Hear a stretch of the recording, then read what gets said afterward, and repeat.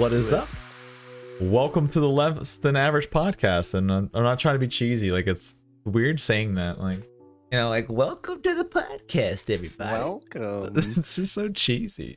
Yeah, whenever I start a YouTube video, I'm like, welcome. I can't do welcome. I gotta say something else. I gotta do something. Like, that's why, like, one person I used to watch a bunch was back in the day. Like, I used to play a lot of World of Warcraft, so I used to watch Asmongold. And so, like, everybody was laughing their ass off because his intro is like, "Hey yo, it's your boy Asmongold here, back with an." I mean, every video for years you'd always see that. So, like, every time me and my friends talk, I'm like, "Hey yo, it's your boy Level AF here, like back with another video." Every time, dude. It's every time.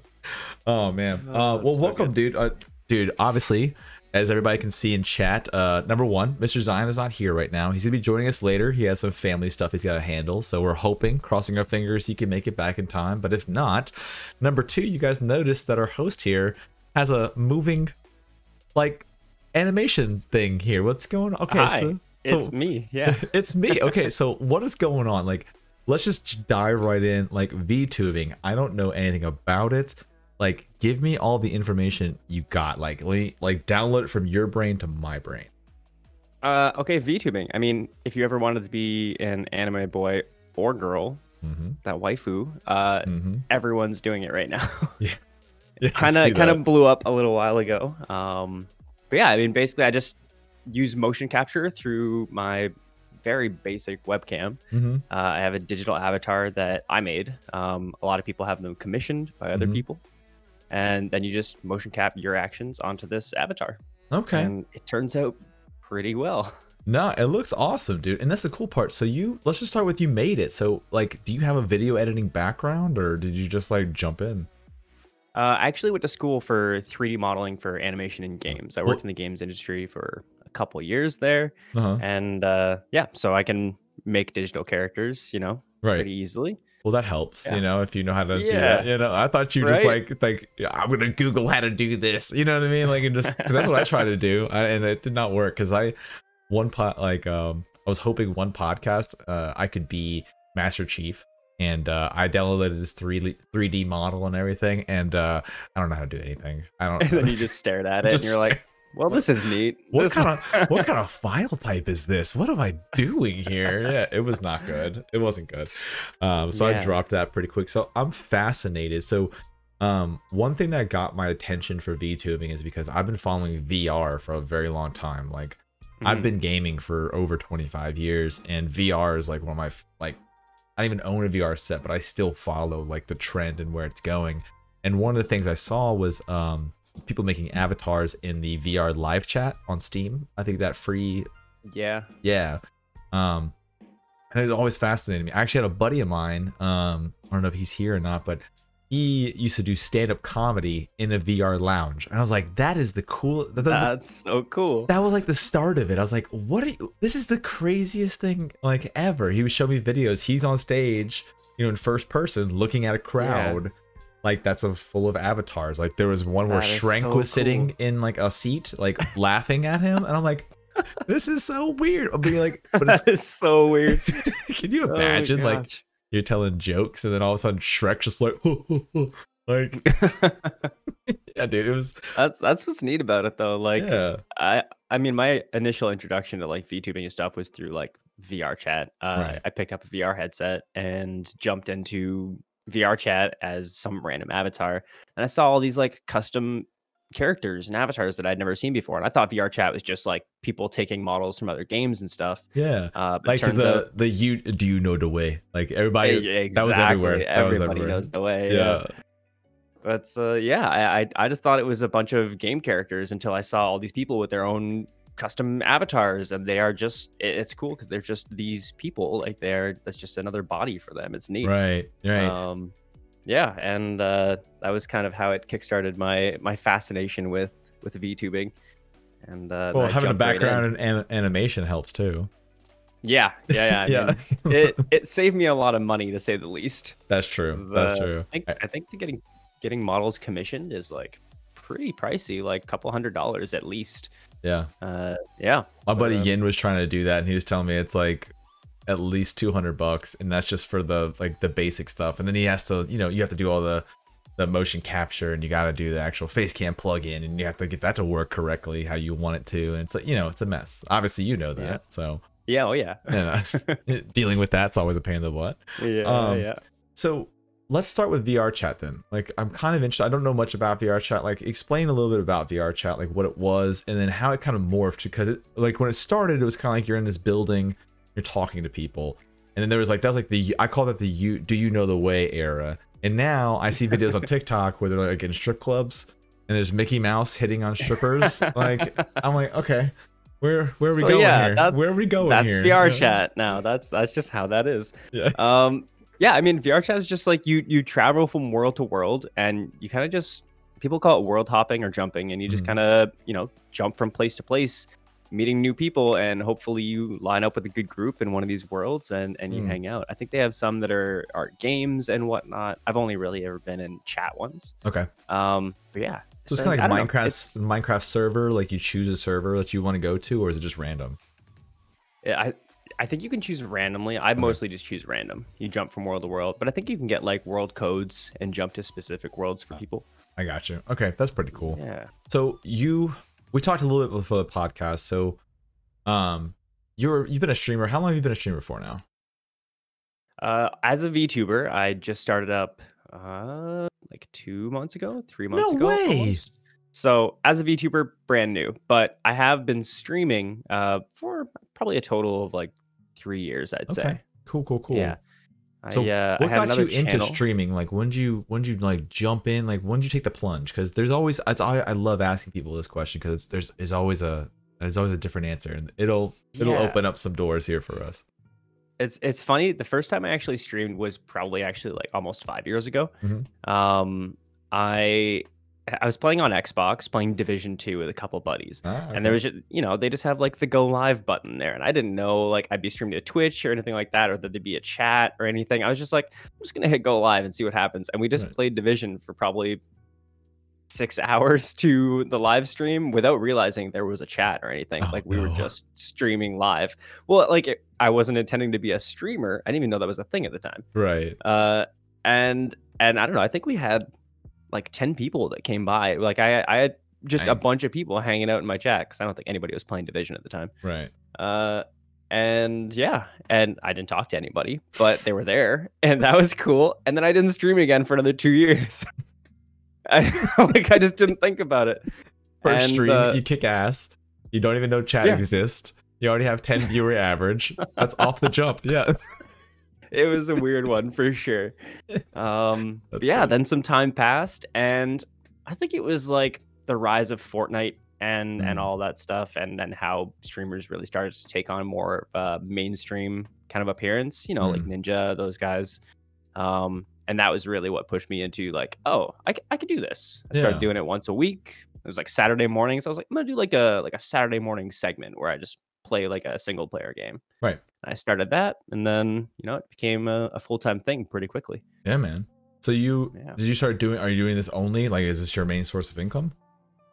No, I work as well. Okay. I do commissions on the side for, animation and drawing and stuff like that. Yeah. And then I also work at a restaurant here in town where I live. So cool, man. Well, that's good. I mean, it's good. I think it's good to have. I use streaming personally. I was actually talking to another friend about this the other day. Is like, I use streaming as a great creative outlet for me, because my background, I've been gaming forever, right? But I never really wanted to pick up streaming. But I started getting into music. Like, I've been playing music also for about 15 years now. Probably older than half my chat, kind of, but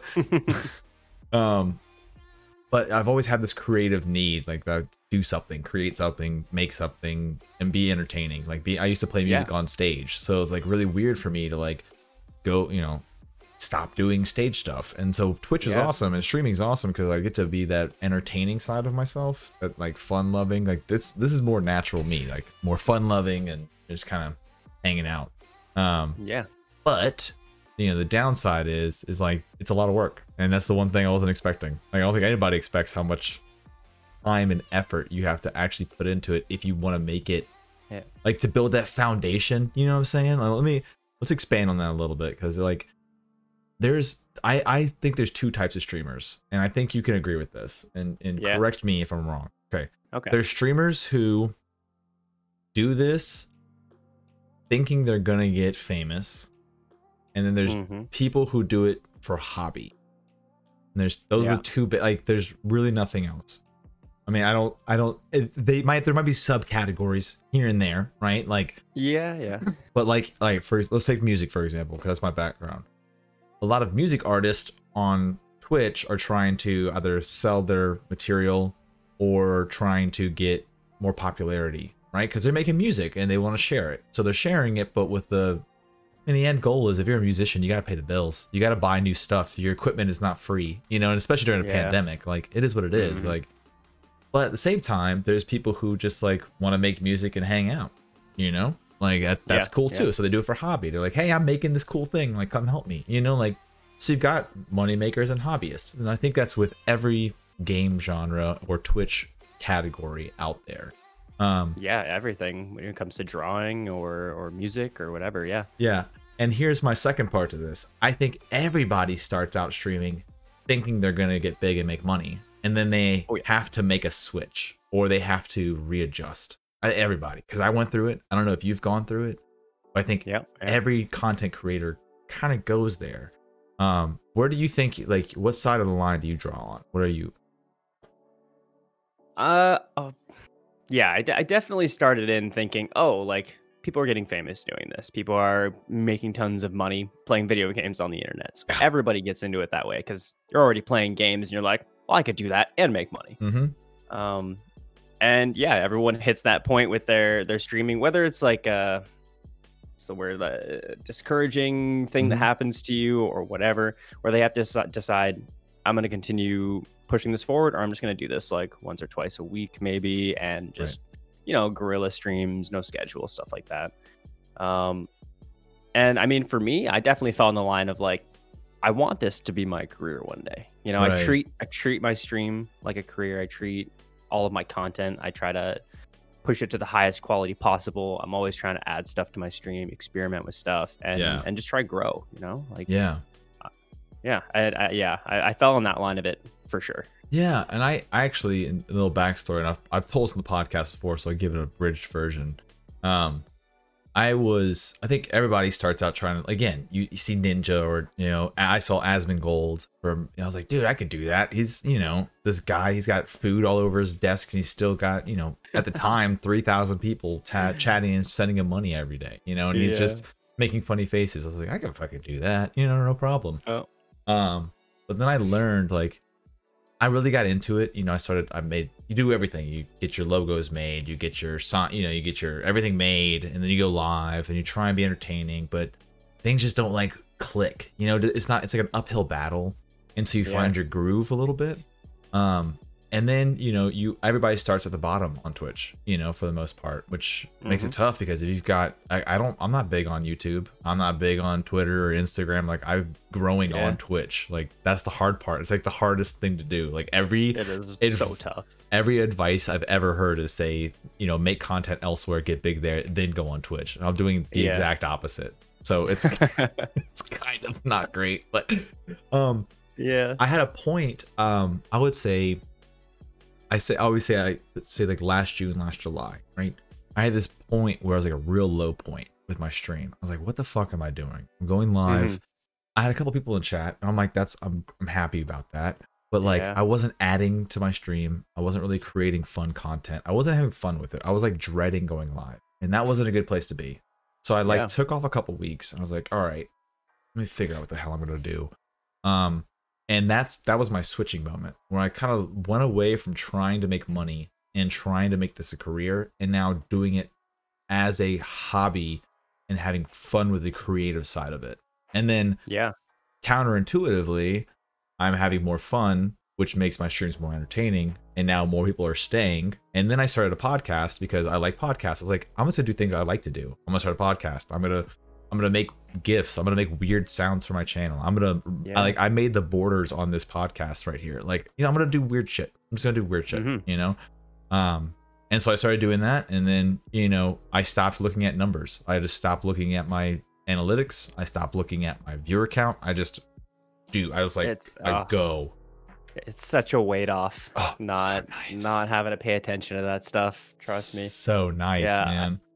I had a similar scenario kind of come up with me. I talked a little bit earlier about how I was streaming on another channel before, and I've streamed on other platforms. We talked a little bit about that. I tried Mixer, Facebook Gaming, Mhm. even YouTube for a little bit, and finally settled in on Twitch. But yeah, I was on another channel before, and same kind of thing. I was just streaming, and I had people come by my chat. Like I had a concurrent viewer, maybe at one point highs of like close to 20, and then on average around like 10 people in chat like Yeah. almost every day.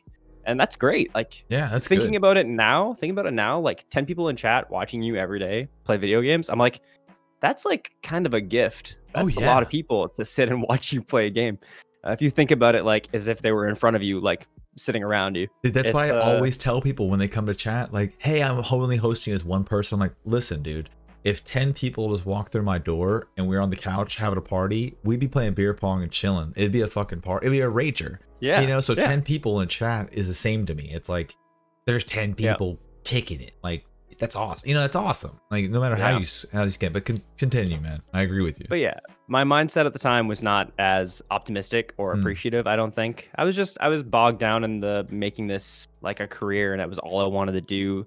That's what my entire idea as streaming started. I was just doing that, and I took a step away. I just like I shut down my channel for a little bit, took a couple months, and I was like, I need to just figure out if I even like streaming anymore. Yeah. And I mean, turns out I love streaming. I was like, the streaming is not the problem. It's my mindset. So yeah, I took a little time away and decided to reapproach it with a different mindset, more creative mindset. That's why I went into VTubing. I can tell. This is very creative. This is very creative. Yeah. I mean, I can just do endless stuff with VTubing, and it's cool because creating my character just in and of itself was a really interesting experience. I got to really dive into like, what do I want this character to look like? What do I want him to represent? Does he have a backstory? Is there lore there? Like, how do I didn't even know there was that whole side of it. Like, you're basically like making a D&D character. Yeah. And then you're playing, like, you're not playing, that is your person. It's a persona. It is you. Exactly, yeah. Oh, see, that's where I was making a distinction. I was like, because, all right, like when you're on stage, again, I'm going to use music reference because it's easier for me. Like, when you're on stage, you have a stage persona, right? Like, it's different. Like, my stage persona, I called Zach. Zach is my stage persona. Like, when I go, because I play guitar, bass, vocals, and drums. I actually used to run 2 schools of rock, so I used to teach like kids and adults how to play music and how to be on stage. So I had to have like, I couldn't be on stage like timid. I had to like have a persona. So my stage persona I called Zach, and Zach didn't give a shit.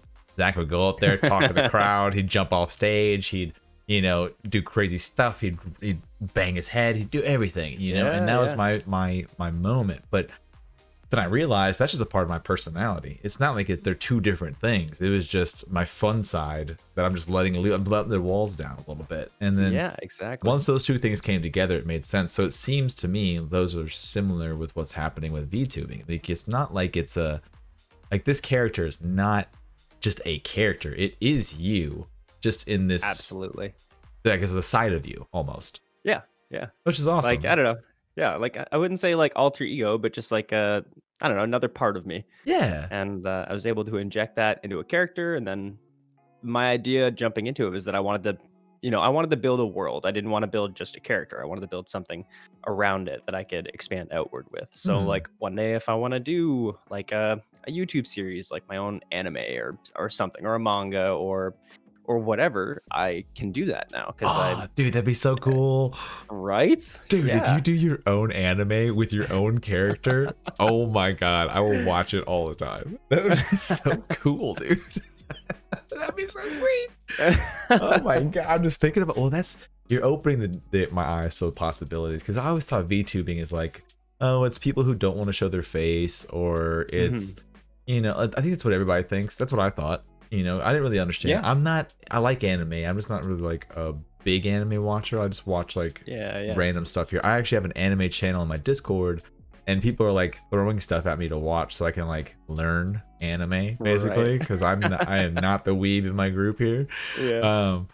But you know, I try to just kind of figure it out, and you know, the Japanese culture is different. So I always just said, okay, it's, you know, it's Japanese culture, and now they're making these anime characters, and they're either playing as an anime character or they are, you know, just, I don't know, they're just riding the trend or whatever. I didn't like give it its due diligence. I think I judged it too harshly too early without knowing. You know what I mean?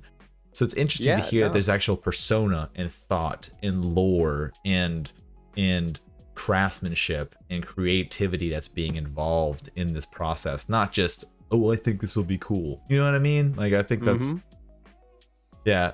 Zion Yeet is in chat right now, and he's confirming I have only begun to dabble. I know I grew up on animes, but I grew up on cartoons, like like Toonami. You know, they had like Yu Yu Hakusho and Dragon Ball Z and all, you know, Rurouni Kenshin, the old school anime stuff. But I didn't know. I just thought they were afternoon, you know, like after school cartoons. I didn't know there was anime at all until I got older. I was like, oh shit, it's anime. Like it never really occurred to me growing up. Like, anime has a lot of mature themes in it. Like, it does. It's made for adults. Like, that's what it is. Yeah, there's some very good stuff out there. Oh yeah, what do you watch? Oh, too many things. What do you not? I got a very long list. Yeah, right now though, I'm actually watching through One Piece, which is like the eternal anime. It's got like upwards of 1,500 episodes. It's like so long, but it's really good. Naruto, Demon Slayer, Attack on Titan. You know, a lot of the bigger names that a lot of people are watching. Yeah, Attack on Titan's great. I'm watching the second season, trying to finish it up, dude. That's just a wild ass show. That show's just wild through and through. That show throws me for a loop all the time. Dude, so crazy. Oh, and Zion was saying in chat he's watching Bleach. Have you watched Bleach? I actually haven't watched Bleach. That's on my next list of like classic anime to check out. Like Inuyasha, Dragon Ball, One Piece, Naruto, and Bleach. I loved Inuyasha, but Bleach to me, like, I loved most of Bleach, but Bleach, like, I don't know what season it is, because again, it's like one of those animes that have like 900 episodes. Like, it's so much anime. They always have these like off stories, and I just like, it got to a point where there were so many offshoots and branches of the story, I didn't know where the freaking main story was anymore. I was like, we were here and now we're in here. Like, what is happening? Like, what is what's going on here? Like, I just want to go to the main, to that main point. We figure 50 out episodes later. Yeah, like it would piss me off because like if you ever watch Bleach, you'll know exactly this is gonna ring in your head. Like, they're fighting a main boss and there's a branch off for like 5 episodes, and then they come back to fighting the boss and there's another branch off for 2 more episodes. I'm like, just finish the fight. Like the filler. You know, have you seen Naruto? No. Oh yeah. Yeah. Okay. Naruto is really bad for filler. Like, they'll have a fight going on, and then they'll do a flashback for 25 episodes to explain like some emotional, impactful point about the villain they're fighting. Which is it's so stupid because they do that, and then it comes back and it's just one episode of Naruto beating his ass, and then it's over. And you're like, oh, dude, we didn't need 25. You could have just said he's a bad dude. I would have believed you. Like, you could have just said that. That's how it goes, though. I always think about it from a business standpoint. They are making so much money. Like, you know, I was in Japan when I was in the Marine Corps. I was in Okinawa, and I went to mainland Japan. And when I was there, Naruto was huge. There's another one that was, I can't remember off the top of my head, but there was Naruto shit everywhere, like all over Japan, like signs, like everywhere. The movie just came. Oh, I know. It was when that live action play was coming out. They made a Naruto live action play. Anyways, cool. So there's Naruto shit everywhere, all over signs, like it just, I'm talking everywhere. Which is cool, but at the same time, like, I was like, what the fuck is happening here? Like, I didn't realize how ingrained anime is into Japan. Like, it is. It's a part of their culture at this point. Like, it's everywhere. Yeah. You can't put up a straw without there being a character on it. Like, you can't. Like, I'm not even joking. Like, there's just stuff printed everywhere. It's just on everything. It's crazy. That's pretty awesome. Yeah, man. Yeah, I've been planning to visit for a couple years now. Some spots I want to go to. Yeah. You should check it out, man. It's I would say definitely go to Shinjuku if you're in Tokyo. Mount Fuji. That's there's a little base there called Camp Fuji. and it's a Marine Corps base, but surrounded. There's a little town that surrounds it, and but Mount Fuji is beautiful. I definitely, Yeah. I wish I could have. I was actually shooting rounds at it, so I wasn't really like doing anything. I was actually like blowing it up, but you know, it was fun. It's a good time. Sounds like a good time. Yeah. I was ruining the beauty of it by blowing up this it. gorgeous, beautiful landscape. Yeah, I was blowing it up. Yeah. Yeah, you know, no worries. Marine Corps, what are you gonna do? Yeah. Japan let us. I don't know why they let that happen. I don't know why they let that happen. All right. So, all right, let's jump into a little bit of kind of your gaming background. Like, what games did you play? What games have you been playing? Like, give us a little bit. I mean, I've played a lot of games in my history. But currently I'm playing a lot of Halo and I play a lot of survival games, and that has kind of led to me playing Valheim recently. Yes. But yeah, survival, Halo, survival is probably my main. I was a big Ark Survival Evolved player for a long time. Probably put about 5,000 hours into that game. Shit. A stupid amount of hours. You are not kidding, dude. Good No. Lord. Yeah. 5,000? Yeah. I've played that game a lot. A lot. Yeah. Wow. And the new DLC comes out in March, so I'll be back on that. Yeah, another 1,000 hours. Here we go. Yeah, pretty much. So what was your first game? And I know, again, I have a guy in chat named Vaughn Champion. He's been on the podcast before, but you know, my interest is for the podcast is basically that there's all these regular Joe Schmoes all over the world that have one thing in common, and it's gaming. So it's always interesting to me to figure out kind of like where you started and how it goes, and then why, you know, where you're at now. But before we move on, VTubing in Halo, like there's a lot of VTubers that play Halo, and I have no idea what's happening. Like, what's going on? Yeah. Do you guys get together? Is there like a Halo clan of VTubers or something? No, honestly, I didn't know any of them until recently. I've been kind of trolling the Twitch page, trying to see who's VTubing on it. Yeah, there's a lot of us. I didn't realize, but yeah, it just like happened over the past, like, I would say like 3 months maybe. You scroll down because there's not a lot of viewers on Halo. It's a very small niche market because, you know, while Halo's such a well-known game, it's, you know, it's older now. Yeah. Reach came out in, I don't know, 2011. It's been 10 years or something like that. You know what I'm saying? Like, it's a long time. So, you know, but when I started scrolling down, I don't know, it was like a couple weeks ago, I was like, VTuber, VTube duo, VTube. I was like, what is happening? Like, it's being taken over, and it's awesome to see. It's just like, what is going on? I wonder if it's because I've been posting about Halo nonstop on VTuber Twitter, and they have to see it all the time, so they're like, oh, maybe we'll pop over. Yeah. Well, what did you play Halo back when it released? Is that why you're playing Halo now, or just decided just to jump in? I've been playing Halo since it launched. I think the first time I played Halo was probably a month after Halo 1 came out on the original Xbox.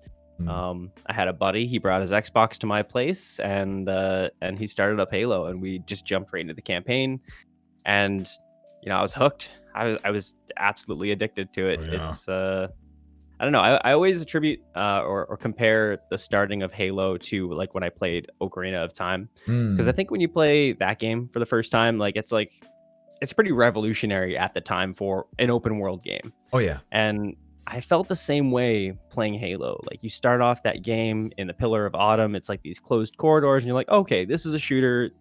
I'm familiar with these, you know, closed environments and stuff. And then the pillar crashes. You come down on your dropship, and then you step out of your dropship, and it's like this huge open world. And at the time, that was kind of a huge thing. So, it was a pretty amazing crazy game. I remember I went over to a New Year's party when I was a kid. I think I was, I don't know, teenager, like young teenager. I went over there, and my buddy at the time, he had Halo, and literally the whole party, we just played Halo. Like, the same thing. I was like, what is this game? And I didn't start from the beginning. They were already at the flood part. So I got hooked because I was like, what is happening right now? Like, I was like, this is a game? This is real? Like, what am I playing right now? That's so and crazy. We just kept dying, and then we finally beat it. I was like, oh, I gotta get this. Like, it was instantaneous. I was like, this is it. I gotta get this. And then Halo, I kind of dropped Halo for a bit after that, and then I jumped in again when my buddy was playing World of Warcraft Classic. I went over, I brought my computer, we were playing World of Warcraft Classic. My computer ended up dying, like literally while I was there. And he's like, okay, well, I'm going to play for a bit, you know, because I was hanging out. So I was like, I'm going to play for a bit. And, you know, I got Halo 2 over here. You should check this out. And I get on multiplayer. And I started playing. I was like, okay, I'm not bad. Well, 5 hours go later, and I've ranked this guy up from level 1 to level 35 in Team Slayer. I'm like, I love this. I was like shitting on people. I was like, yeah. I'm like, after that, I was like, he's like, I stopped playing World of Warcraft. I was like, I'm playing Halo. Like, yeah. I don't know. There's something special about Halo multiplayer. It's so addicting. Oh my god. Yeah. I definitely dropped it for a while there. I played probably all the way up until Halo 4 came out. When they switched over from Bungie to 343. Yeah. 343 tried out some new stuff, modernized it a bit, and I just like fell off. I was like, sprinting, loadouts, no. I don't want to play this. This isn't my Halo. Yeah. And I'm sure you're familiar with that tone from Twitter. Dude, I felt that way too though, because you know, I was like, what is this, Call of Duty? Like, we're supposed to be playing Halo. Like, it was I remember when Reach came out, it was bad enough that you had the sprint ability. People were like, you can't jetpack, what is this shit? Like, you know, like you're not supposed to be able to sprint. This Halo. Master Chief moves at 1 speed, you know, that kind of shit. But obviously Reach is a great game, and Halo 4 has got its place, and I see what they're kind of doing with it. I know Halo 5, they were kind of doing the same kind of thing with the boost and all that kind of stuff. It makes for fun gameplay, but it's, you know, it's missing that thing, that Bungie touch, I call it. You know what I mean? I picked up Halo 5 when it came out. Like I basically just skipped Halo 4 altogether. I maybe played like 5 multiplayer matches, and I was like, this isn't for me. Picked up Halo 5 when that came out, and I had a surprisingly good time with it. And I think it's because I took so much time away from Halo as a whole after that, and like played other modern games, and I was like, this is a good modern shooter. Like, coming from Call of Duty and stuff like that, Halo 5 is really fun. I can see going from like Halo 3 to Halo 5, the comparison between the two, it's not as good. No, in my opinion.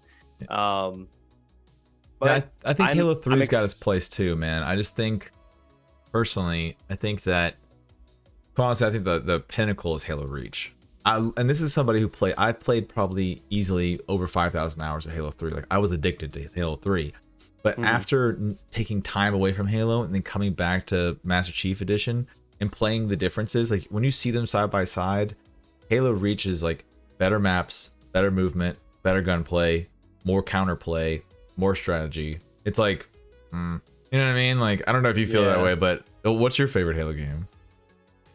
I have a lot of nostalgia for 3, just because like I really got into the multiplayer towards the end of 2. And then as they were announcing 3, like the hype for all of that really built me up. And then I played the beta, and it was just really fun at the time. Yeah. I love Reach for its campaign and the way it looks and feels. The maps, you were talking about that. The maps are probably some of my favorite in the whole series. I don't like the abilities in it. Like I don't like that sprint isn't like a default motion. I don't like that jetpack and all that stuff is like something you have to select. Right. But yeah, I'd probably say 3 is probably my most played and probably still favorite. I still think it is the most played right now. I mean, 100%. If you go into any big team battle match, if you queue up Reach 3 and 4, you're gonna pretty much just play Reach 3 or 3. You're getting in 3 for sure. It just is what it is. Like, Halo 3 is definitely the OG. I think it's definitely the game. It's the game that sold the most. It's the game that was played the most. It's the game that caused a lot of esports to start. Like, it is a good game. Like, I'm definitely not hating on it. I just think as like compared to modern shooters, Reach is the bridge. You know what I mean? Yeah. It was like the perfect balance of like not being too OP on your abilities, not being too twitchy, like too fast. You still had to like move, you know, there still had the Halo.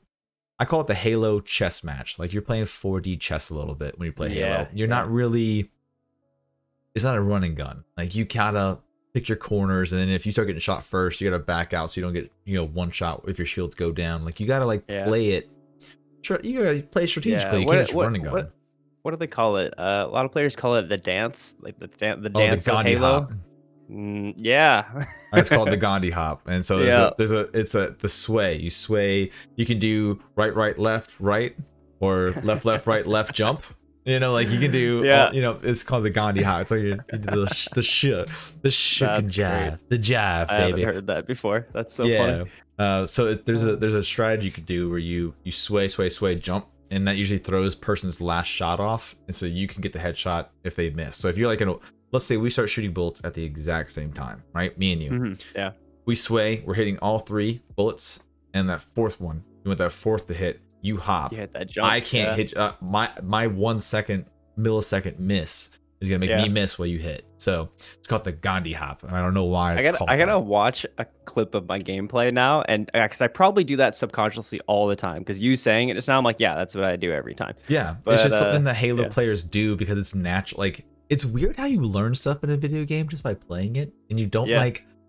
It's not like nobody told you, especially back in the day. Yeah, there was no YouTube back in the day. You just kind of like everybody just did it like a collective. We just figured it out. We're like, okay, I guess we're gonna sway and hop, you know, whatever. Yep. And then we're all gonna teabag because that's the fun thing to do. Like, nobody. That's what you didn't. I didn't see a YouTube video like, hey, after you kill somebody, go do this. Like, it's funny, hee hee. It's just like somebody teabagged me. It's like, nah, fuck you, I'm teabagging you. Like, doing it back. Yeah, I'm just like, fuck you. I still love that teabagging is so prevalent in Master Chief Collection.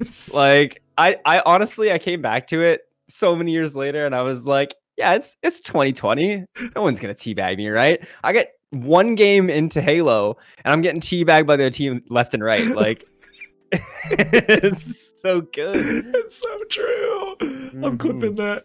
Oh my god, that's so true, dude. That's the worst. I mean, the worst teabag. There's good teabags and bad teabags, and you can tell which ones are good because there's toxic teabagging. And I call it toxic teabag. It's like when, like, for example, I've played games where I'm the only person like getting kills. The other team is just trashing our team, and I'm like, cool, this is gonna be a loss, no big deal. You lose in Halo, but every time they kill me, like, they all just roll over and start teabagging me. I'm like, I'm murdering you guys, but it's 3-on-1. Like, what do you want me to do here?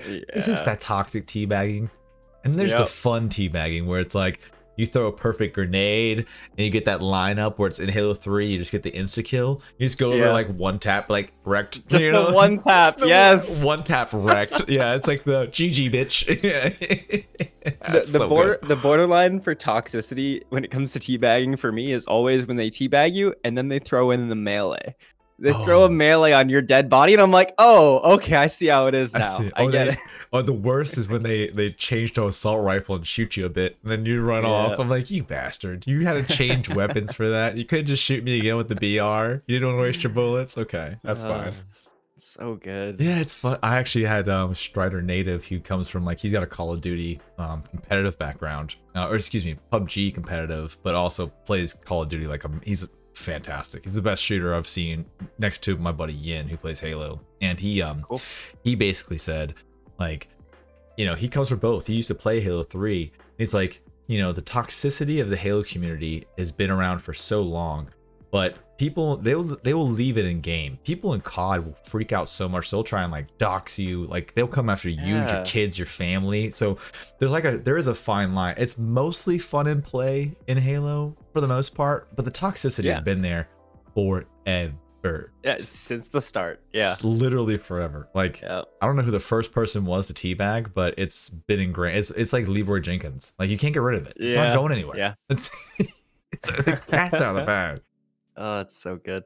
Demonic in chat, so especially when they camp and then they bag. Yeah, I mean, I mean, if you kill okay, my favorite teabag though is when you snipe somebody and they can see you, and then you just like bloop, bloop, from a distance. From a distance, the best. That's the best. Yeah, it's just like, yeah, you suck. Yeah, I love you, but you suck. It's all. I think one thing though, I used to be way more toxic back in the day when I was playing. I think because I was younger. And but not like yelling obscenities or anything like that. I just used to get very mad. Like, I used to be really into, like, before I was streaming, before it was content creation or anything, I wanted to play video games for a living, right? And I was like, I gotta be a pro player. I gotta be a pro player. Like, I gotta do this. And I thought Halo 3 specifically was gonna be my ticket, because I was good. Like, I played literally. If you look at my old stats, they're gone now, but Yeah. I know. We'll talk about that in a second. But they I had a lot of games, and I was like, this is it. I'm gonna be a pro player. Halo. This is what I want to do. Because back when that was around, I mean, literally esports tournaments were the only thing. Like there wasn't streaming. YouTube was like just starting. You know, it was kind of this weird thing at the time. Yeah. Nobody knew it was coming out. Did you ever try and do that? Did you ever try and go pro in any game or anything like that? I definitely had the idea in my head, and then I never really followed up on it. I mean, I was pretty good at Halo 3 when it came out. Like I played a lot of ranked, but I never really followed up on trying to get into tournaments or anything. It was always kind of in the back of my mind, like who wouldn't want to make money playing games, right? Right. So yeah, but yeah, I never really followed up. I didn't really stick to it. Right. What matches did you play mostly in Halo 3 ranked? I did a lot of duos. Duos okay. Was my jam, because like I was like, I don't have to carry as many people if my teammates back. Yes. Yes. Yeah, I was like, I can handle a 2-on-1 if I'm like really on. A 4-on-1 is not as easy. Right. So yeah, I played. I was Team Slayer, snipers. I love snipers. Yeah, I got 48. I got the Brigadier General and a bunch of stuff, because the downside at the time is that on my Xbox that I played on, it was in a common area. So, and I had a lot of friends over all the time. So a lot of people were playing on my Xbox, even when I wasn't there. Like, you motherfucker. Oh, okay. They were ruining my shit. Like, they go into ranked, I'd leave ranked, I'd be like 49. I'd come back, I'd be 43. I'm like, oh my god. Okay. Yeah, I couldn't handle that. I was freaking out. That's why I played so many games. I mean, I had, on my other account, I had something like 15,000. No, that's wrong. I had 15,000 total games. And then I had like 8,000 social games and something like 7,000, 6,000, whatever it was, and ranked in between custom and ranked. But most of those games, most of the custom ranks, my custom games were basically people who wanted to 1v1 me. That was my crown jewel. All the custom games, I think it was only like 500 of them. I didn't do a lot of custom games, but every single one was people who wanted to 1v1 me every time. And they got shit on. That's amazing. Every time. I love it. That's great. That's the toxicity in Halo, though, is when they got so mad. They're like, 1v1 me, bro. And then they call you out. They call you out, yeah. And Travada was asking, too. She's like, do you guys think toxicity is more prevalent now or calmer than it used to be? I'm going with calmer, because back then there was millions of people. Yeah. Back then there was millions of people, and it was like a competitive shooter game. Like for its time, it was a competitive shooter. You know, so people got really into it, which means tensions were higher. Now it's more like relaxed. People kind of just hang out, you know. I also feel like back then, like Xbox Live chat, like chatting voice comms was way more prevalent. Yeah. Like I feel like I get like maybe 1 or 2 people every couple games that are on voice comms now. Yeah. But yeah, before, like the entire lobby would be chatting and screaming at each other. Literally screaming. Yeah. It's so true, dude. That's what happened. I mean, every single time. I remember that too. Like, you get into a lobby and it's just yelling and like, hey you, I'm gonna come for your mom. I'm coming for you, your cat, and your mom. Like it's the worst, dude. All right. I definitely, now that you said survival games, and we kind of touched on this a little bit, but Valheim. Okay. Let's open this bag, because, dude, I am an addict. I can't stop playing. Okay. Man. Like I was thinking about it like as we started the podcast. I was like, well, after I'm gonna play some Valheim. Dude, same here. Like, yeah. Okay, what is it that's drawing you in? Like, give me some of your like, what's going on? Because maybe we share the same thing. It's a whole bunch of things. Like I thought it was just like one specific thing when I started. The main thing for me is that the early game, like after playing Ark and Rust and a lot of other survival games, those games have a way of making early game super punishing, especially if you're playing on like a PvP server or something. Right. Like it's really hard to get off the ground and get to like the fun part where you're taming dinos and doing all the cool stuff. Right. Valheim doesn't have that. Like I've probably started on 4 different servers with various groups of friends at this point on Valheim, and every time I've started, it's been fun. Like it just the harvesting of materials and hunting boar and deer, like you're hardly even hunting monsters early game, and it's still really fun. Like the occasional grayling comes up and you slap them around, and it's just Yeah. It's so much fun. I remember making my first bow and finally be able to shoot deer. I was like, Yeah. So I was like, yes, no more boars. I can How long did you chase deer around though with a stick? So much, dude. In the beginning, so much. Yeah. Dude, I'm the same way. So I don't have a background in survival games. I have not played any survival games, but I like building games. I actually played a game. It wasn't survival. It was just it was like a builder. It was kind of like a survival, but it really wasn't. It was this small game.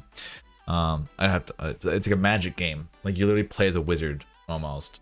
Okay. So you have to do the same thing. You pick up sticks to get a stone axe, and then you make a stone axe into a building. And I loved that. I literally made like, that's all I did. I did the crafting in that game. I was like, this is fun.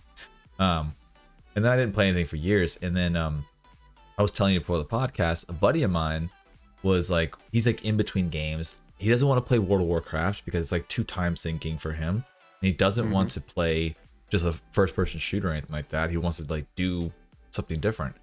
And he loved Minecraft. He's like, dude, we need to find a game where it's like, feels like vanilla WoW, but it's it's a builder like Minecraft, but it's got like a story kind of thing that you got to do. And I was like, yeah, I'll look around. Like, and it took me like 3 weeks. I was just kind of like looking, reading reviews. We kind of thought about Rust a little bit. I'm like, maybe.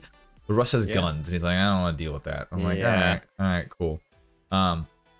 So then I was like looking through Steam, and again I saw this game was really highly rated, like a week and a half or 2 weeks ago, and I was like, see what this is. I was like, it's $20. Like, if I don't like it, I'll get a refund. No big deal, right? Yeah. No good. Turn it on. I haven't fucking turned it off since. Turn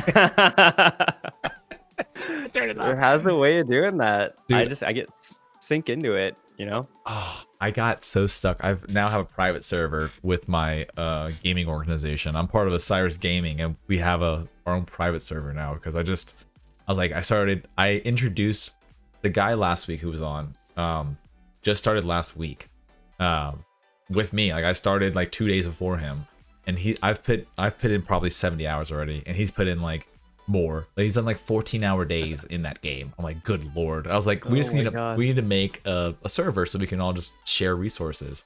Yeah. And it's, man, like that thing has grown so much. There is something about playing with other people in that game that is just so satisfying. It's so good. It's so counterintuitive too, because you wouldn't think it would be. That's the weird part. It's like the mixture. It's the perfect mixture of like an old game, like how games used to be, but in a shared environment with old school graphics, but also new same time somehow. Yeah, like the aesthetic of like the old pixelated, like almost like RuneScape and those old games with that 3D like beautiful lighting that they have in that game. Oh my god, like the forest feel like forest. I was like, how is this so low poly but like feels like a forest?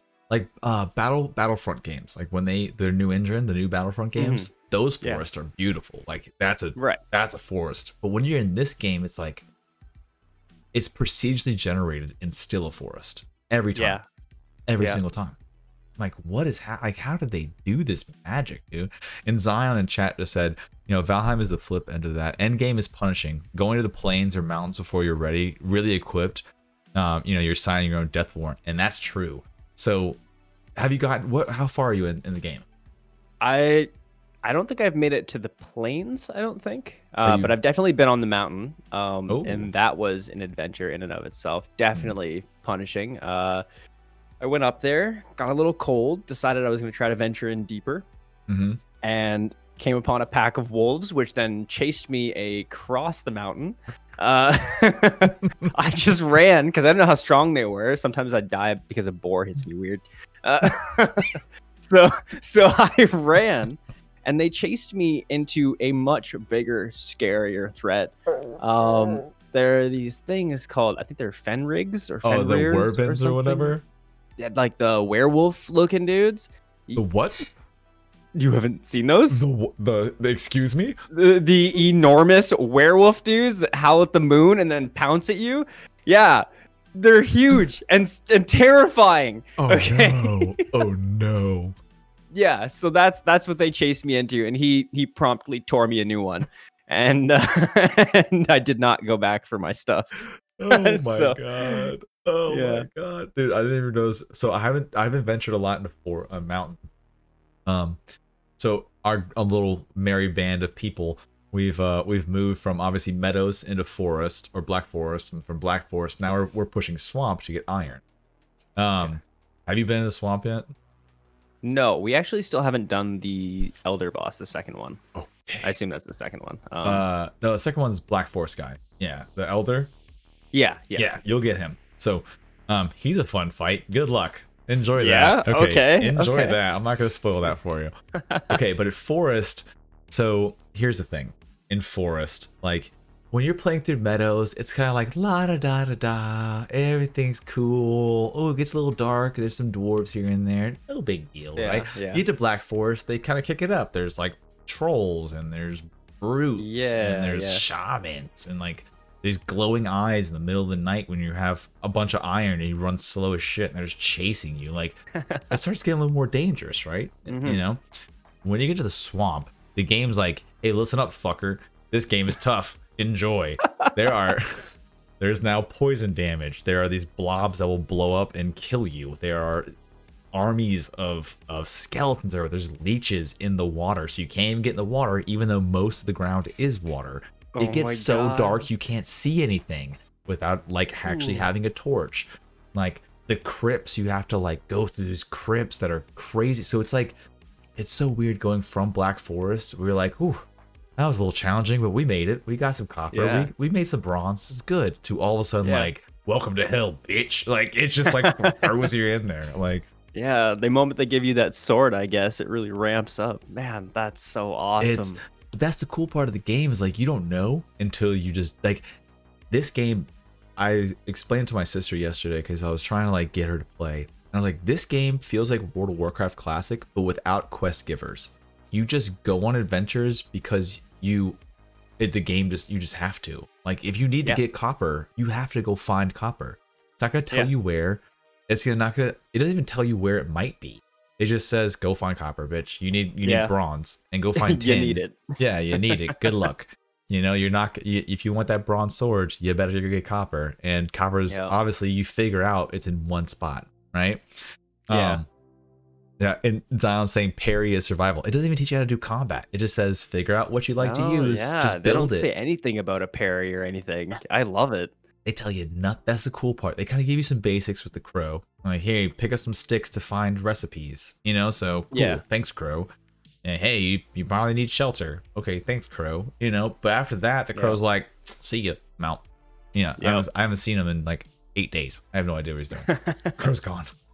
One of the coolest things about the progression for me is that, like in games like Ark, your crafting recipes and stuff are based off your level. Like you gain experience, you level up, and then you put a point into like things that you want to learn. As where this game, it's like you get the crafting recipes based off the materials you find. So like you pick up a copper ore or whatever, and then it's like, oh, now you can build this, and this because you've seen this thing. Right. And that's really exciting because every time you find like it's like, oh, that's a new thing I haven't seen before. I'm gonna go pick it up. And you pick it up, and there's like all these new things come in your inventory. Yeah. It's a neat way. That's interesting too is the maps are they're procedurally generated, so you don't know. Like you can't like, hey, go here on this map. You know what I'm saying? Like there's no guides online. They can't tell you where you can go because every map is different. So you have to. And the game doesn't tell you where you should go. It gives you only one marker, and that is the first boss. After that, you are on your own. You got to figure out the next boss. You got to find the next boss, and then it's all through exploration. And then you have to figure out stuff that works for you just through trial and error. And usually most of the time it's error. You know, it's a lot of death. It's a lot of death. And then there's that added element of like, oh shit, I might lose all my stuff. I just took 2 days to build. I gotta go do something. Like I gotta get this stuff back somehow. So you have to prepare. So it makes the game does a great job at like presenting new dangers, and then to rise to the challenge, you have to be prepared. If you're not prepared, you will fail. But if you are prepared, you got that chance. If you got some skill and you got some, if you did the preparing, you made the food. If you got like the comfort level, you know, you made a house, you made a shelter, you got out of the rain. You know what I'm saying? Like if you do those things, you have a better chance. Yeah, So it's really interesting. Like preparing for like we have a group of maybe 4 of us, and we're like, okay, we're gonna go north. Like we're just gonna head in a random direction, try and find something new we haven't seen before, but we have no idea what's up there. So yeah, you spend half hour or whatever gearing up. You get all your gear. You make sure you have no encumbrance, room for stuff you're gonna pick up, and you just head out. And you're gone for like 40 minutes sometimes, just out there, especially if you die, because then it's a whole thing. oh yeah. Dude, Yeah, I've got a funny story. So continue though. I got a story after this. I know you probably do too. I want to hear your craziness. I have quite a few stories about this game already. I didn't know there was werewolves, amazing. and now I do. So thank you. Yeah. Yeah, I don't know. I just love the exploration in this game and how massive the map was. When I first looked at the map and I was like exploring around meadows or whatever, and I was like, wow, I've gone pretty far. And then my girlfriend, I was playing with her, and she's like, you can zoom the map out. And I was like, excuse me? What do you mean I can zoom out? And I scroll it out, and it just keeps going, and it's this huge, huge world. And I was like, oh my god. Yeah. Like every time you start a new world, it's just as large and it's all new. Yeah. It's crazy, dude. It's insane. And for early access, which is just so crazy that it's as vast as it is, like they're just going to pump more assets into that procedural engine. And in a year, 2 years or whatever, you could end up with entirely different looking worlds. You'll start off somewhere different with just I can't wait. Yeah, I'm literally thinking I'm not still probably my main game starting soon. Like that's how much I'm really enjoying it, because I haven't felt there's this feeling I get when there's like for example, I love starting MMOs that are brand new. It's my favorite. Yeah. It's that rush of everybody's at the same level. Everybody's just starting. Everybody's just figuring it out, right? And nobody knows. You gotta work together. This is camaraderie. Well, this game does that every time. Every new server, there's that. Everybody's in that same boat. Every single person, which is crazy, because you start and you're like, all right, we gotta go. We got. It's fucking raining. Let's make a shelter. And you start with like this little hut, and then all of a sudden you make this giant home. You're like, made this. I got all the wood. I killed all the boars to make some food for myself. I made the fireplace. All good. And then you look back. You're 3 towns later, and all of a sudden that first house you built, you're like, oh god, what was I thinking? You know what I mean? Like, like, what was I doing? Yeah. Like our most recent house, or I wouldn't even call it a house, it's a fortress at this point. We've gone about 3 towns or houses or whatever now, and this new one has just got spiked walls all around the edge. We've used the pick to dig a moat all the way around the perimeter. That was my idea. I wanted to make a fucking moat. Yeah. It's so good, and it just looks like when you come out of the forest and see it in the clearing, it just looks just intimidating and badass. It sounds like a Boshi's Iron Town from so cool. From Princess Mononoke. Oh yeah, yep. It's basically what it is, like with the spikes and everything. Exactly. It's awesome. Yeah. So we made this. We kind of similar. We have our third town. We call it New Vegas, and our third town is like centrally located in between like marshlands. It's right next to the water, so we can have our boats. And it's funny because even that was an adventure. We were at this other place called Mining Town. That's near Merchant in Black Forest. I actually turned Mining Town into an island. Like I mined all of the stuff around and made bridges. Like I literally turned like, where else can you do that? I made a freaking island, like myself, like by myself. Well, not by myself. It had some stuff. Regardless, made a fucking island, which is cool. And then what we did is we made paths. So we learned, okay, we need a lot of copper and we need to make bronze, right? So I was like, we got to bring these carts through Black Forest. Well, Black Forest is like, there's rocks everywhere and shrubs and like tons of monsters that chase you. So we ended up making roads. So we made roads to the copper deposits. And we're like, oh, this works really so good. I was like, this works really well. This is good. Okay. So then we found this new place and we got together and we're like, okay, there's a bunch of enemies in there. Like it was an old town, like an old mining town, like in the middle of this meadows. And we're like, okay, but there was like skeletons everywhere. So my homie comes back. He's like, dude, there's skeletons, but this town's gonna be perfect. It's centrally located. It's near water. It's gonna be great. I was like, okay. We gear up. We like go for war. Like we're like 4 of us are going over there ready to just take shit down. We go up there, we clear out, we clear out the area. And the coolest part is too, the progression. Again, the progression from this abandoned town full of monsters to clearing out the monsters to fixing small buildings, right? Making these buildings rock and roll. And then from there, like finally, building it up. We made this like great hall, with like full of all the crafting materials and stuff. Like we just like went ham. We put this spiked wall around. We added all of our portals there. So now all the portals are interconnected. We made a road from Mining Town all the way up through this forest. And now we call it the Copper Road because it connects all the way through. That's great. So it's just like, so we just made Copper Road, which is just it connects all the copper deposits that we had on the map and then just goes straight back to the town. And then from there, then shit went downhill. Okay, let me tell you. Okay. This is more of a word to the wise than anything. Okay, so we ended up we found some iron. So we have everybody in the group has like different natural roles. We all do a little bit of everything. We have natural roles, and that's usually how it goes. Like I'm mostly a builder. Same. My buddy Strider is more of the explorer, right? He's a grinder. Like he'll explore and then grind iron or whatever. My buddy Zion, we call him, he's my co-host for the stream, my podcast. He is we call him Lumberjack Andy. He like loves getting wood. Like he just he's got like a skill of like 65 or something like that in Lumberjack. Oh, that's like awesome. He likes to cut wood. Like his whole house in the town is like where wood is stored. Like he loves it. I don't know why, but that's amazing. That's his thing. It's fun cutting wood in that game. I don't blame him. Yeah. And we have a friend of ours who's like the hunter. She likes to like go hunt stuff. You know what I mean? Oh, he calls it Zion's Lumber Shack. It's true. So Strider comes back he's like, hey, I found the swamp. It's pretty crazy. He didn't go in. He's like, I found the swamp. Like, okay, cool, man. It's like, we should go up there and check it out. So we go up there and check it out. We're fighting on this thing. There's blobs. We're taking poison damage. Everybody's dying.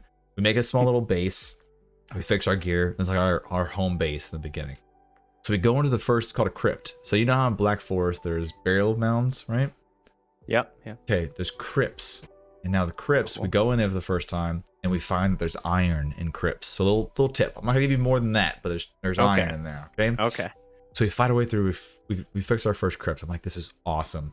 And of course, you can't teleport with iron. So you gotta, you gotta walk it back. So we bring the cart, we bring it back. We're like, all right, that was successful. Great. We got through, we got some iron. Let's make that happen again.